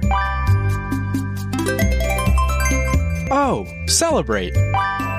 Sounds great, Max. We are chatting with Max Child, CEO of Volley. We're learning all about their new smart display game, Magic Word. Speaking of smart displays, what do you need to play Magic Word? The game is available on Google smart displays today. So the Google Nest Hub and the Google Nest Hub Max, they're different screen sizes, but they're essentially, little speakers with screens that you can put around your house. As I mentioned, kitchen's a very popular location. Is there an Amazon version in the works? Because they have their Echo Show family, I guess, of devices. Yeah, we love working on Echo Show devices. There's some technical elements of the way the game is designed right now that we have to work through, but hopefully fingers crossed for the future. Okay, awesome.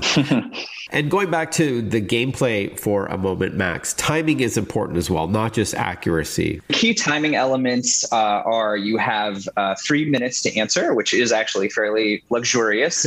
So you can kind of think through your time on each puzzle. And then we also have a daily challenge that gives you a special new puzzle that we come up with every morning. And so obviously those are only available for 24 hours until you sort of build up towards the next one. And not only is Magic Word free, as we'll hear about after this short break, but it's super easy to start the game. You don't have to download any software. We're going to continue learning about this new Magic Word game for Google Smart Displays when we return. Stay with us. Follow Mark Saltzman on Facebook, on Twitter, on Instagram. Listen to Check It Out whenever you want.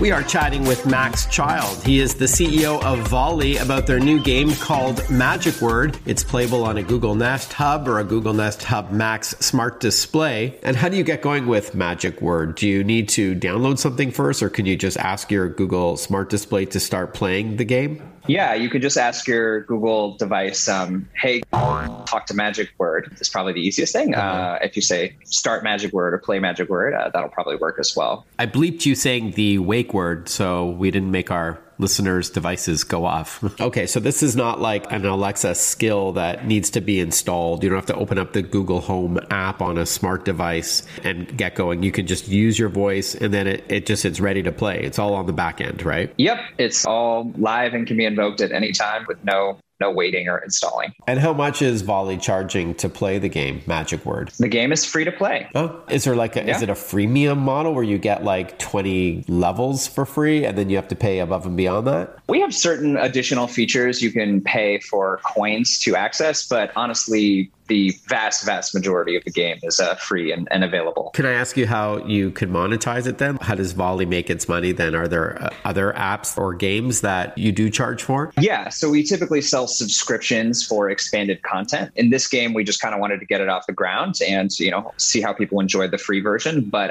over time, I think we expect to add lots of additional levels, additional game modes, special features, and we'll probably charge a subscription for that expanded content. Well, I'm excited to try this because I love word games and puzzles like this. Yeah. And I have a Google Nest Hub Max on my night table. In fact, my glorified alarm clock. So I'm going to play this with my wife for sure. And if it's even half as fun as Song Quiz, I'm going to love it. Is there a website where we can learn more about it? I know you said to activate the game, you just use your voice, but if there a website you'd recommend? Yeah, I mean, you can go to volleybhat.com, VOLLEYTHAT. But honestly, if you just Google Magic Word or Magic Word Google, it's the top thing that comes up. So it's very easy to access that way.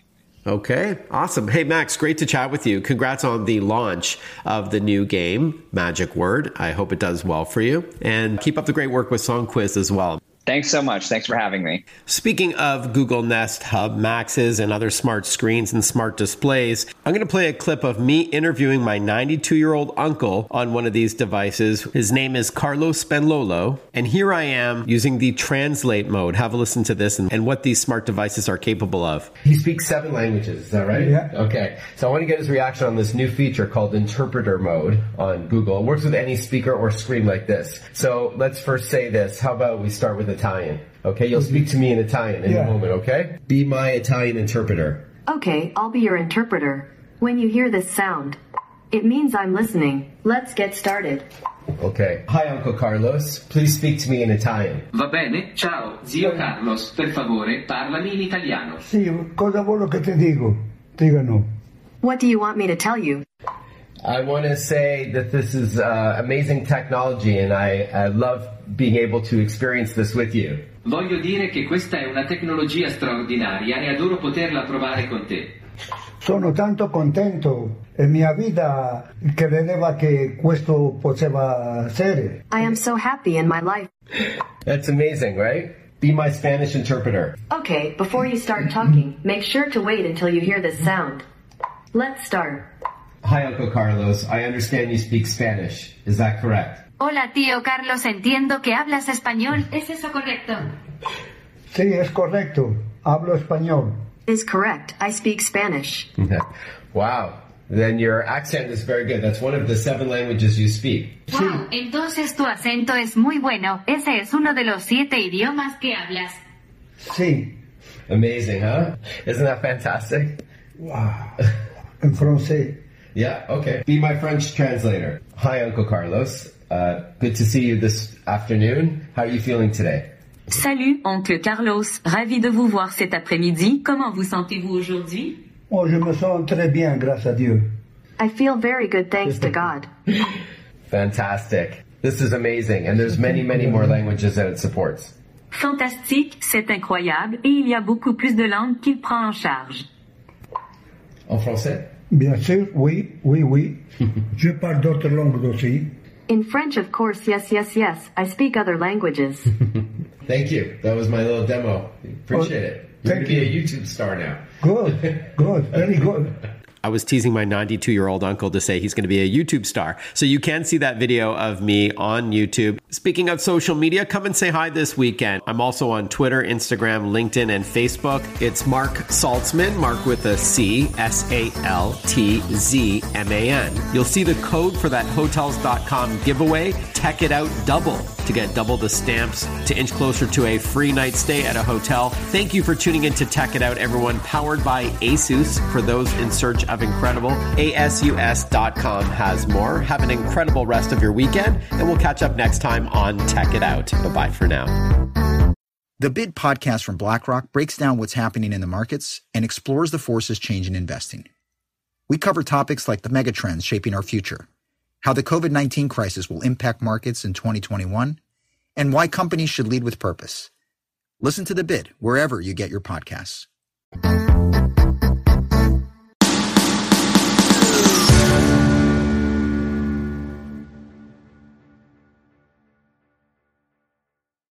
If you enjoyed today's show, please head over to iTunes, give us a rating, and leave a review.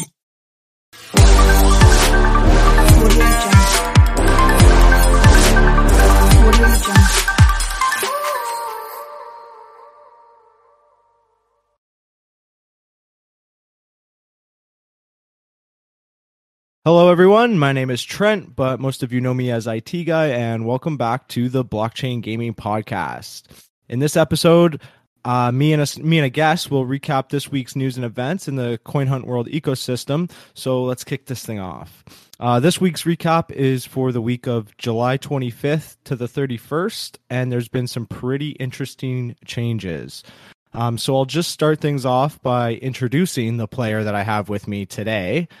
So this is the first guest on the Blockchain Gaming Podcast, and I hope you're as excited as I am to introduce King Thermos.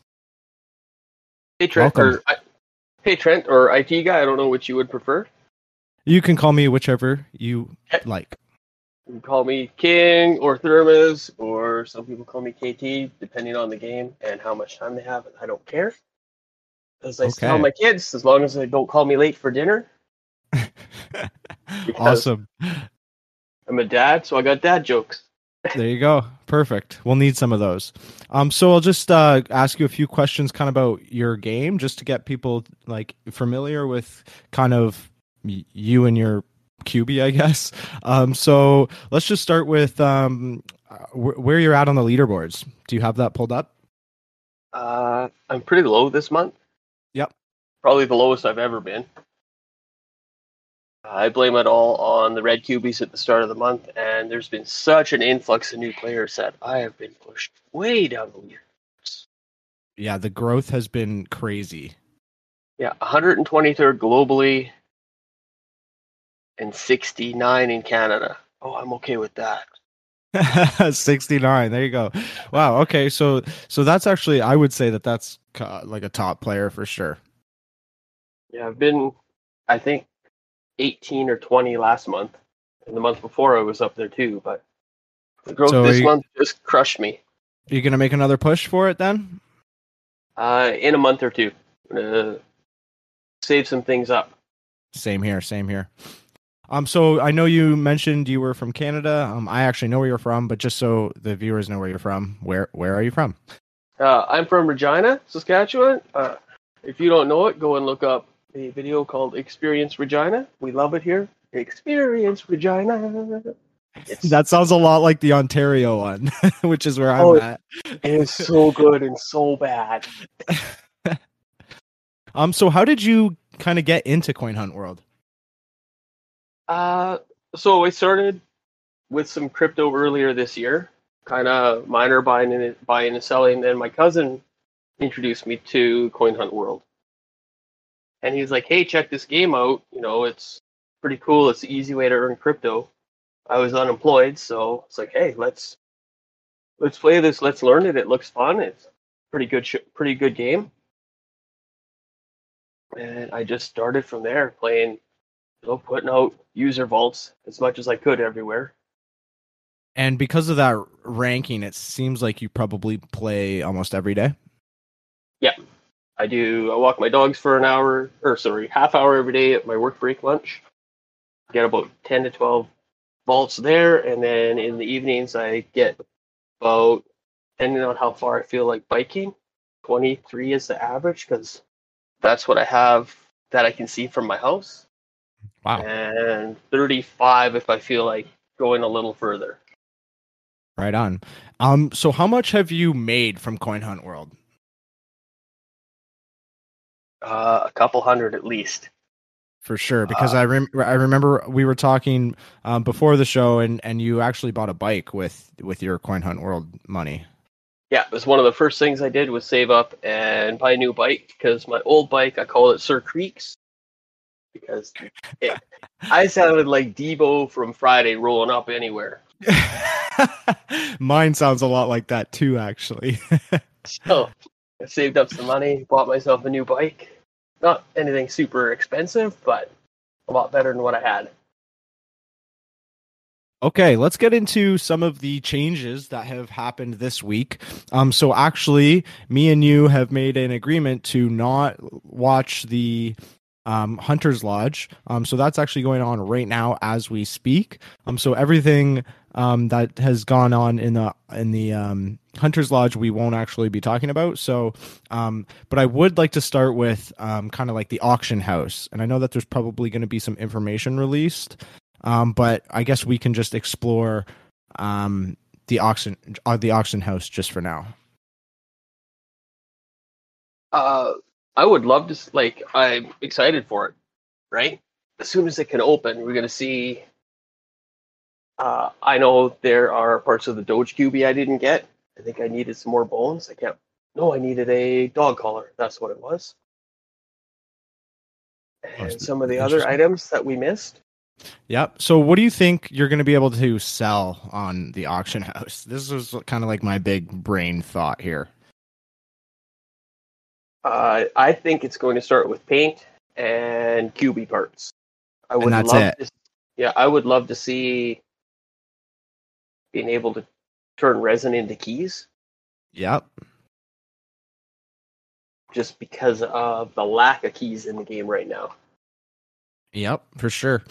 So I also remember seeing something in the Discord about the auction house where if you are selling items, there's like an there could potentially be an auto forge mechanism. Like none of this is all speculation, right? Because obviously the auction house isn't out, and I'm just kind of like I thought I read something about this. But what would you say if you're trying to sell an item, say for like you want 99 blue keys, right? But there's an auto forge mechanism it'll instead of getting your 99 blue keys for the item, you're getting 9 greens. What would you say to something like that? Only if I can dismantle them. And there's no dismantle right in the game, so that would be a no. I guess if you're going to a high value like that, that's closer to a yellow. That's not so bad. I do, because we have our yellow QB or yellow crane finished out here. Yep. Oh, right. We're a smaller city here, but we whoop some ass on that. So you actually get to use a lot of your yellow keys then. Yeah. All of them, I guess. You wouldn't use them for anything else because I don't have anything around me, so I just stack them. Yeah, I've got about 14 right now, so I'm just waiting I have a key forge across the street to just walk across the street and forge myself a red. Very nice. And I know you brought up the topic to me, and I've seen somewhere also in the Discord, but this GKE phenomenon.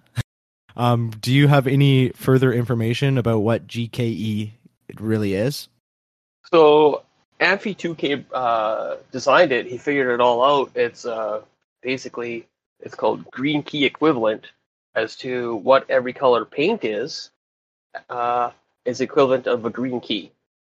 If you take that, green key being the basis, basically $1 within the game, but we don't always want to say $1 US, right? Yep. Okay, so as the way I understand it, and you've sent me a little graphic here. So for his blue paint, he has decided that the green key equivalent to 1 blue paint is 0.36. Is that right? Yeah, and that's because of how common that blue paint is. So would that mean that blue paint is blue paint is worth 36 cents then? No, I think that value is missing. I think I saw somewhere that said it was 25 pieces of paint. Oh, per 25. Okay. Yeah. That I forgot to send over to you. Okay, so that just dawned on me now.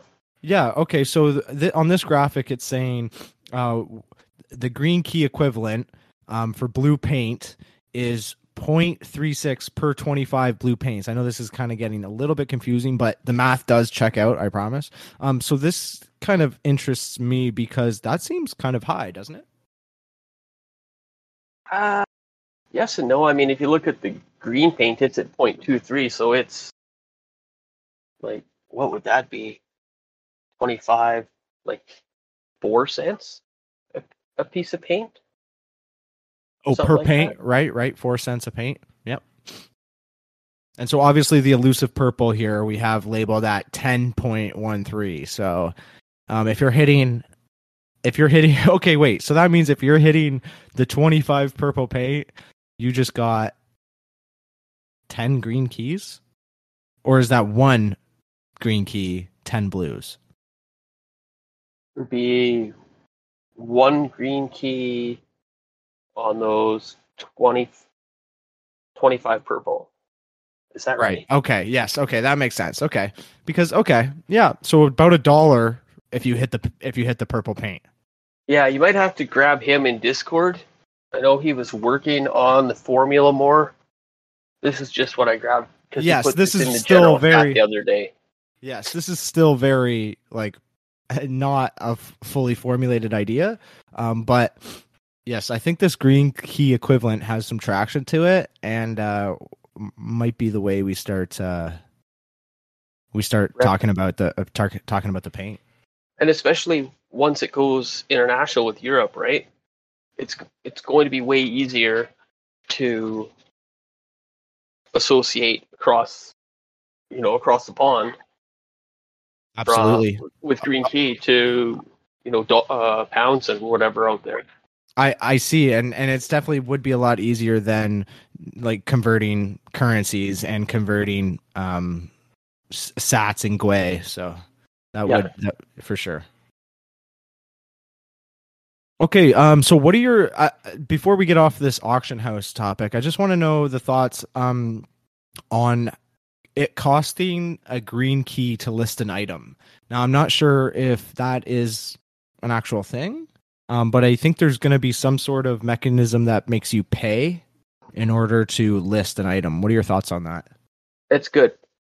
It stops people from spamming it with garbage. We don't want the auction house to turn into eBay, right? Or Amazon. Yeah. Oh, yeah. Or Amazon. Why is Illusion Weaver go into space on us? I wouldn't mind. So what's going to be the first thing that you put into the auction house? Probably purple paint. I have a lot of purple paint, a couple thousand that I'm sitting on, and I don't plan on printing any cubies for a couple months now. I'm going to hoard them up a bit. So I have no qualms at burning all the paint that I have. Purple paint, red paint, everything. And judging by the GKE of purple paint, it's probably very worth it to be selling purple paint on the auction house. And then I can go and get the stuff I'm missing. I'm missing a couple hockey sticks for the Canadian QB. I'm missing the dog collar for Doge. Don't have any of the American QB stuff, so if I can flip it for those things, I'll be even happier. So you're going to clean it up then on all of the QBs and create all the QBs? At some point, yes. Yeah, I'm going to get all the stuff. Yeah. Get my plans now, move forward on them later. Awesome. I mean, I'll never be at the top with Block Boy again. I think I did that 1 month for like a day because it was the start of the month.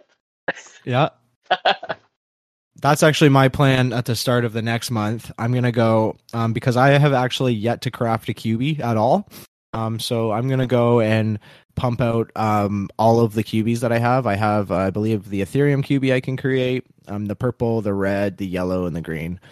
So I have a feeling that I'll probably be pretty high on the leaderboards after that, but it's all about keeping it throughout the month, right? Yeah. That Ethereum QB broke my heart. Why is that?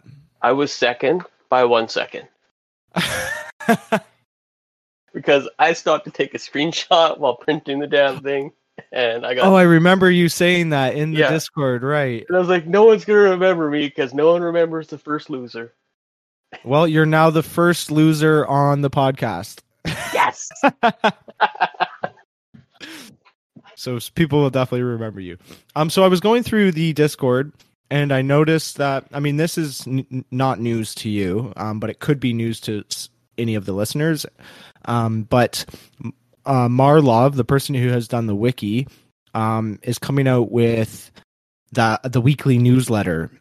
What's your take on that? I'm excited for it. There is so much that happens in Discord. It's so hard to follow.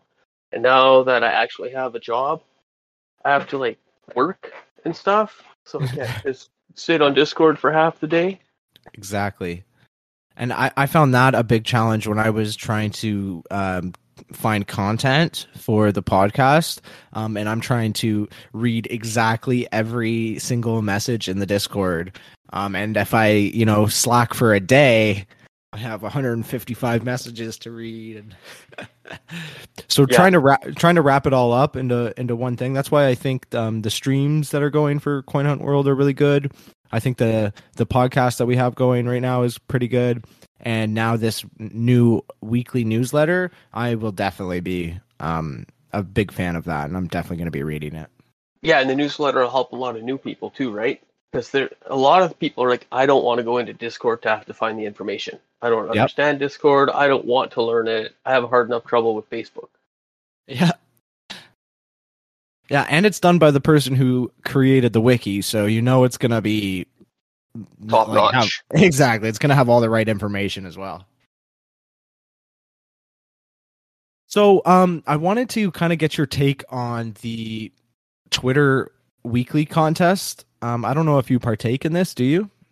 No, I uninstalled Twitter an hour after they announced the ban. This might change. Sorry, go ahead. I was like, nope. Well, this might change your mind. Last week, at the start of this week, a player named Awesome Possum won 2 yellow keys off of the Twitter weekly contest because it was his picture that actually won and his user vault. So could we be seeing like a new meta for trying to collect keys? Some people are going to like it. I'm focused on one of those guys that's on my bike trying to hit my, 10 to 15 kilometers when I'm doing it. I'm not going to stop to take a picture every 100 meters for the Twitter contest. I don't do that either, to be honest. I usually take maybe 1 picture a day just to throw my name in the ring for that free green key. Yeah, there might be some people who do it, but I think a lot of the people that, travel by bike, it's really a pain to stop your bike, pull your phone off your holder, take the picture and put it back on the holder and then keep going. Because once you get going, you don't want to stop. No. And I'd prefer if the user vaults were lined up in the way where like I could answer the question and then still hit the next user vault. I don't actually have to slow down on my bike. I think they slowed the animations down in the last update. It takes a long time to open a vault. Yeah, because I used to be able to go vault to vault without a problem. Right. And now I have to actually hit my brakes, and I don't like brakes. I don't want to stop. No. And so this week's Twitter contest is Amazing Vistas. I guess that doesn't really apply to you, but for the people listening, if you want to get those yellow keys, then this week's contest is Amazing Vistas. I'm not even sure really what that entails, but for sure we don't have any vistas in Regina. Okay, so some of the upcoming news. Obviously, by the time this episode drops, we'll know what the legendary QB is. But just for speculation's sake and kind of having fun, do you have any ideas of what this could be? Legendary. I think it's Block Boy made into a QB. Oh, a Block Boy QB. that would be pretty sick. We're all gonna have to beg him to get a copy of it. So what sort of resources would that be? It's going to have a Hawaiian lay on it. And it's going to be purple because he went to the purple vault. Right? So for those of you who don't know, Block Boy's the number 1 player, and his little like a QB guy looks like a QB with a backwards black hat. And he's also got a black shirt with like his logo on it. So maybe black paint? ? Maybe. Ooh, new paint. That'd be nice. And for those who are super new, Block Boy flew out to Hawaii. Him and his girlfriend flew to Hawaii to get the purple vault on the Hawaii beach. It was pretty epic. Yeah, there's a little YouTube clip of that, and I would be sweating. Absolutely sweating. Oh, yeah. Like, I'm super good with my voice search, but I would smoke a bowl before doing that to calm me down. That would not help me. Okay, so yeah, and personally me, I'm gonna kind of like opt out, but the legendary, I don't really have any ideas of what the legendary QB is, and honestly, everyone already knows except for us. So yeah, because he's live on his stream right now.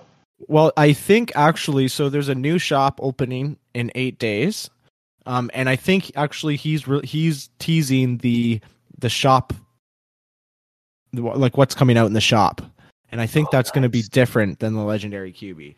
So we actually have 2 different QBs at least coming out, because with the anniversary event we could see up to 3, I think was the thing. Because for most events they've done like a few in like different rarities. Oh, it's gonna be a grind to get those now. Yeah, so you still thinking about selling your purple paint? Yep.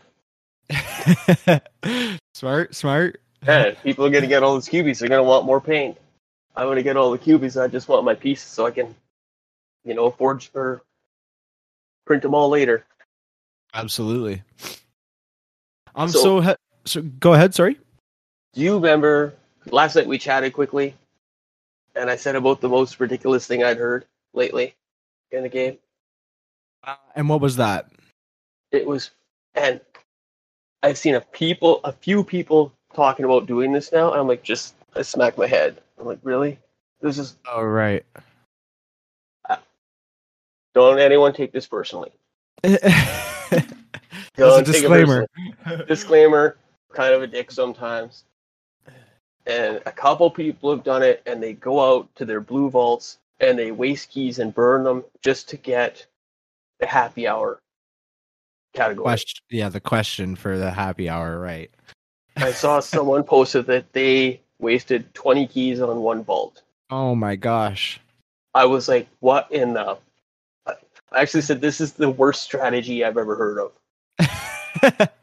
I remember you beaking at that person. Yeah. Oh, it happened again today? And I was like, why would you do that? 20 keys, that's $2 just burn. I'm like, just go down to the next vault. I think you had some supporters on both sides, though, lining that up. So I think you had a few people saying that, I would never do that. And personally, me as a player, I would personally never do that, only because I don't got keys like that, You have to be a top player to be doing that. Yeah, someone was like, I had over 100 keys and now I'm down to 80. You don't have enough keys to be burning like that, because I can burn 80 keys in 2 days. Yeah, and you also had some people who thought this was a genius idea in order to start getting paint, like more paint. I mean, obviously these people are doing it for the boosted paint. See, yeah. I could understand it a little more if also resin was boosted. But for those of you who don't know, during a happy hour category question, it's only the paint that is actually boosted. Yeah, I won't say anymore. It was an interesting strategy, to say the least. And I think this game is so new that like all these different strategies will keep popping up and we'll never really know. I'm so excited to make fun of all the dumb new strategies. Some of the good ones. I will like the good ones. I promise to like the good ones, but I will mock the shit out of the bad ones. You got to run all your new strategies by King Thermos. Oh, definitely do, and I will tell you if it's stupid. So what are some of the strategies you do then? Enlighten us. Sorry, am I putting you on the spot here? No, I just so when I started my UVs, I didn't tell anyone where I was planning them. Mm-hmm. Because I hit 6 or 7 and I had plans for a few more, and I told 1 or 2 people, and all of a sudden my next spots got taken. So I filled the last of mine without telling anyone where they were going. So you played it sneaky. Yeah. Same with I've started putting up stickers lately. Right. Certain area printed stickers. I haven't. They're all in one area. I haven't told anyone where they are because I know there's a couple big events coming up in the city. I'm hitting those events. I am covering every light standard in that area. Now, this is a good strategy for sure, playing the game, the stickers. So for those of you who don't know, there's a sticker kind of like blueprint, or not a blueprint, but like I guess a blueprint, sure, that where you can paste your referral code onto a QR code, and when people scan it and they walk by and scan it, you'll actually get a referral. So have you gotten any referrals from your sticker? Not yet. But I know that you had a nice little plan about putting it in quite a populated area. Yeah, they're They're all going to be over near my user vaults. I will say that. Smart. Yeah, because I always thought about doing that too, because, as soon as somebody starts playing, they're going to look what's in their area.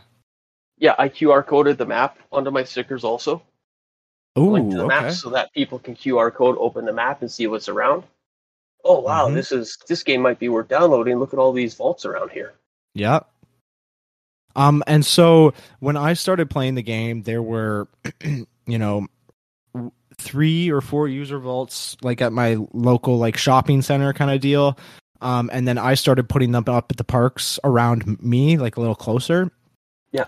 But now there are about like 25 user vaults just in my line. There's about 3 more dozers. I personally can place 2 more dozers. So my problem here is that I have 12 blue keys and about 30 user vaults. Yeah, let's hope that they do something for. I mean, they nerfed the blue keys on us with the Twitter. So, and let's hope that they start adding something to give us blue keys back. Yeah, I really liked the idea of the walking, like the GPS tracking your walk to reward you with blue keys for every like amount of kilometers or miles or steps you've taken. Yeah, I'm a big fan of that too. Do you have any more ideas of what they could do to possibly boost like the blue key situation? I mean, I've always wanted, and I've brought it up in Discord general discussion more than a few times, the ability to make our own key forges. I see, like as a actual building where you would like it would cost, say, a yellow key to unlock a slot, and then you drop resin into the dozer, and that becomes a key forge. Yep. Because if I could throw some key forges up around my user vaults, make my life a lot. Absolutely. And the people going there too are gonna be like, oh, great. I mean, I purposely go to places on the map that have keys, not user vaults. Yeah, the only way that I can get enough keys to play is to drive. Right. I could bike it if I wanted to spend a few hours biking. I don't mind biking, but Regina is not a safe city to bike in because cars will run your ass over. Yep. And that just is a good place to tell people, if you're playing this game on a bike, definitely be very careful and stay hyper vigilant, because I know there's been a couple close calls for me as well, and I play on my bike, and the last thing this game wants is someone getting hurt from playing it. Yeah, we don't want to see people getting hurt like they did playing Pogo. Not paying attention, getting hit by things. And I mean, there are going to be some less bright people. I have heard some stories already that I don't know if they're true. You got a story for us about that? I heard of someone driving their car around security blockade so that they could drive up to a vault and then lose it on security when they came to yell at them. I'm not gonna lie, I've put myself into some pretty peculiar situations of kind of just going wherever I want, and then with the excuse of I'm kind of like playing Pokemon Go, but I tell them all about the game. I've avoided those kinds of things. We had a couple vaults and over in our COVID testing lineups, and I was like, no, I will not go there. I don't care if they're closed and it's night. Security is going to get. I don't need to deal with security. For sure. And I've noticed that, I don't know if you've noticed this, but I find there's a lot of like POIs at churches, and like not just like at the front of a church, but it's always at the back in the far corner of a church for some strange reason. Oh, I haven't noticed that out here, but we've got a lot at schools. They keep having to move them to the front of schools so that people can get them driving by, because no one wants 40-year-old man looking at his phone walking up to a school looking like a creeper. No, that's also bad publicity.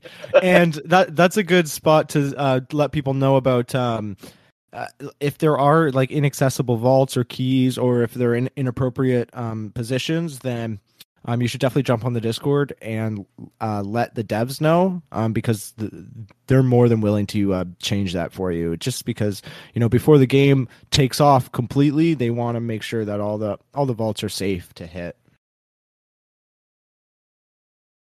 Okay,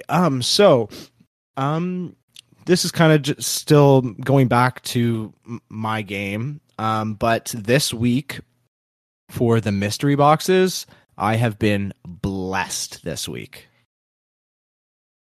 You're getting that resin? Oh, I got 1 5,000 resin. I got 2 1,000 resins. I got 3 green keys. But here's my dilemma. I got almost 6 blue keys. I never get 6 blue keys. I imagine that they are made up, that other people get them, and it's make believe. I get 2 and 3. Yep. Sometimes I get 1,000 resin, but I'm like, nah, this 6 blue keys is made up. My one son plays, his account, bang, 6 blue keys every day. Yep. So would you rather 3 or 6 blue keys or 1,000 resin? I'd rather have the 6 blue keys. For sure, me too. I agree. I would rather the 6 blue keys than a green key. I'm a fan of collecting my green keys right now, just because I can turn them to that yellow. And see, that's good for you because you got that yellow beside you, but I have nothing. So I typically use my green keys on a green vault, and lately I've been doing well on my green questions, but it's not always that way, The green questions can get hard. I was wrong on a green vault 5 times in a row once, or 6. It was embarrassing. I think we've all had a bad line like that. And of course, my sons were with me, so I got mocked endlessly. So I guess we'll just move on to the last portion here, because I think we're running up on 40 minutes. And I think it's a good time just to kind of transition into the last little part of the podcast where we do kind of like a player interview. I know I've already asked you a bunch of questions that could be like this whole podcast was interview style, but these are kind of like set questions I have and that I'll continue to ask people when they come on the show. Are you ready? Yep. Okay. They're not hard. So what future updates are you most excited for and why? I'm excited to see what because they had teased doing something to replace the green or blue key loss, the blue key nerf. So I'm super excited to see that. That's what I'm most excited for. So that one also could be categorized under, or actually this is a little bit different, but still in the same category is the quote unquote refill that's happening. Yeah. So the refill could potentially bring more keys to the area. That would be nice. That's my biggest desire right now. The auction house is great, but my biggest desire is more keys. So this question was going to be for if the Hunter's Lodge was after this podcast, but unfortunately that's not the case. But still, we agreed that we wouldn't see it. So I guess I could still ask you this question. But what sort of questions would you have for the devs, like at the Hunter's Lodge? What's one of the key questions that you think needs to be answered about this game? Good questions. I'm not. There's a lot of people get upset at some of the changes with the nerfs on the user vaults previously and on the keys. I don't get so upset about stuff like that. I'm not sure what I would ask them. Yeah, you're not phased, eh? I have. I'll let you know what one of my questions was going to be, and you let me know if this is a little offside or if this actually might have been answered. I wanted to know a little bit about the Coin Hunt World Treasury. So kind of like how much money they've given out. I know they did a graphic about that like a while ago, but obviously that number has changed. And how much kind of like money they have, or how much cryptocurrency they have left to give out. What are your thoughts on that? Yeah, the more that prices increase like they got right now, they have been right now, the more they have to give out. Yeah. But it would be nice to know what the stats are recently. Like even every month, hey, this is what we gave out this month. You guys have been killing it. Yep. So before I let you go, I know you are doing something pretty special this month with your proceeds. So I just want to let you have a second to kind of shout that out. Yeah, so I decided that for the month of July here, I'm taking all of my proceeds and donating them to, it's called the Great Canadian Challenge, or Great Canadian Cycle Challenge. So you choose a distance that you're going to ride, and then you don't donate money for it, and it all goes towards fighting kids' cancer. I mean, that's incredible. That's incredibly noble. And for anybody who wants to check that out, I'm going to put like that whole thing in the description below. So you don't have to like give them a link. Like if you need the link, you can go down into the description and find that and donate. Yeah, if everyone wants to donate, I mean, I think I was going to use my Uphold XRP address just since it's so cheap to transfer XRP. Yep. So if anyone wants to donate even 3 XRP, which is like, I don't know, $1.50, I don't care. Yeah. It comes over and I'm going to put it all into Ethereum or Bitcoin, whichever is cheaper to transfer at the time. Then I have to go to ShakePay, then to the bank, and then I can put it over to donate it all over. the joys of cryptocurrency. But it's kind of been nice because on Tuesday my withdrawal was going to be 130, I think, so far this month. And since then, it's already gone up an extra $10. Yep, exactly. So you kind of want it to be high. Yeah. All right. So that's going to wrap things up. Thank you, King Thermos, for doing this. This was the first podcast, the first blockchain gaming podcast with a guest on it, the first Coin Hunt World wrap up with a guest on it. I'd love to get people's opinions and feedbacks. I know probably you, KT, want to get some feedback as well. Oh, definitely. I mean, people are welcome to message me, DM me in Discord, or tag me in general discussions. I'm always in there at some point in the evening. And let me know if you hate me or love me. I'm sure they love you. All right, guys, that has been it for the show. All the links for everything you need to know is going to be in the description. The link to the cycle or the donating for the children's cancer is going to be in the description. The link to that newsletter and the wiki, like always, is going to be in the description. And that's it for me. Peace out, guys.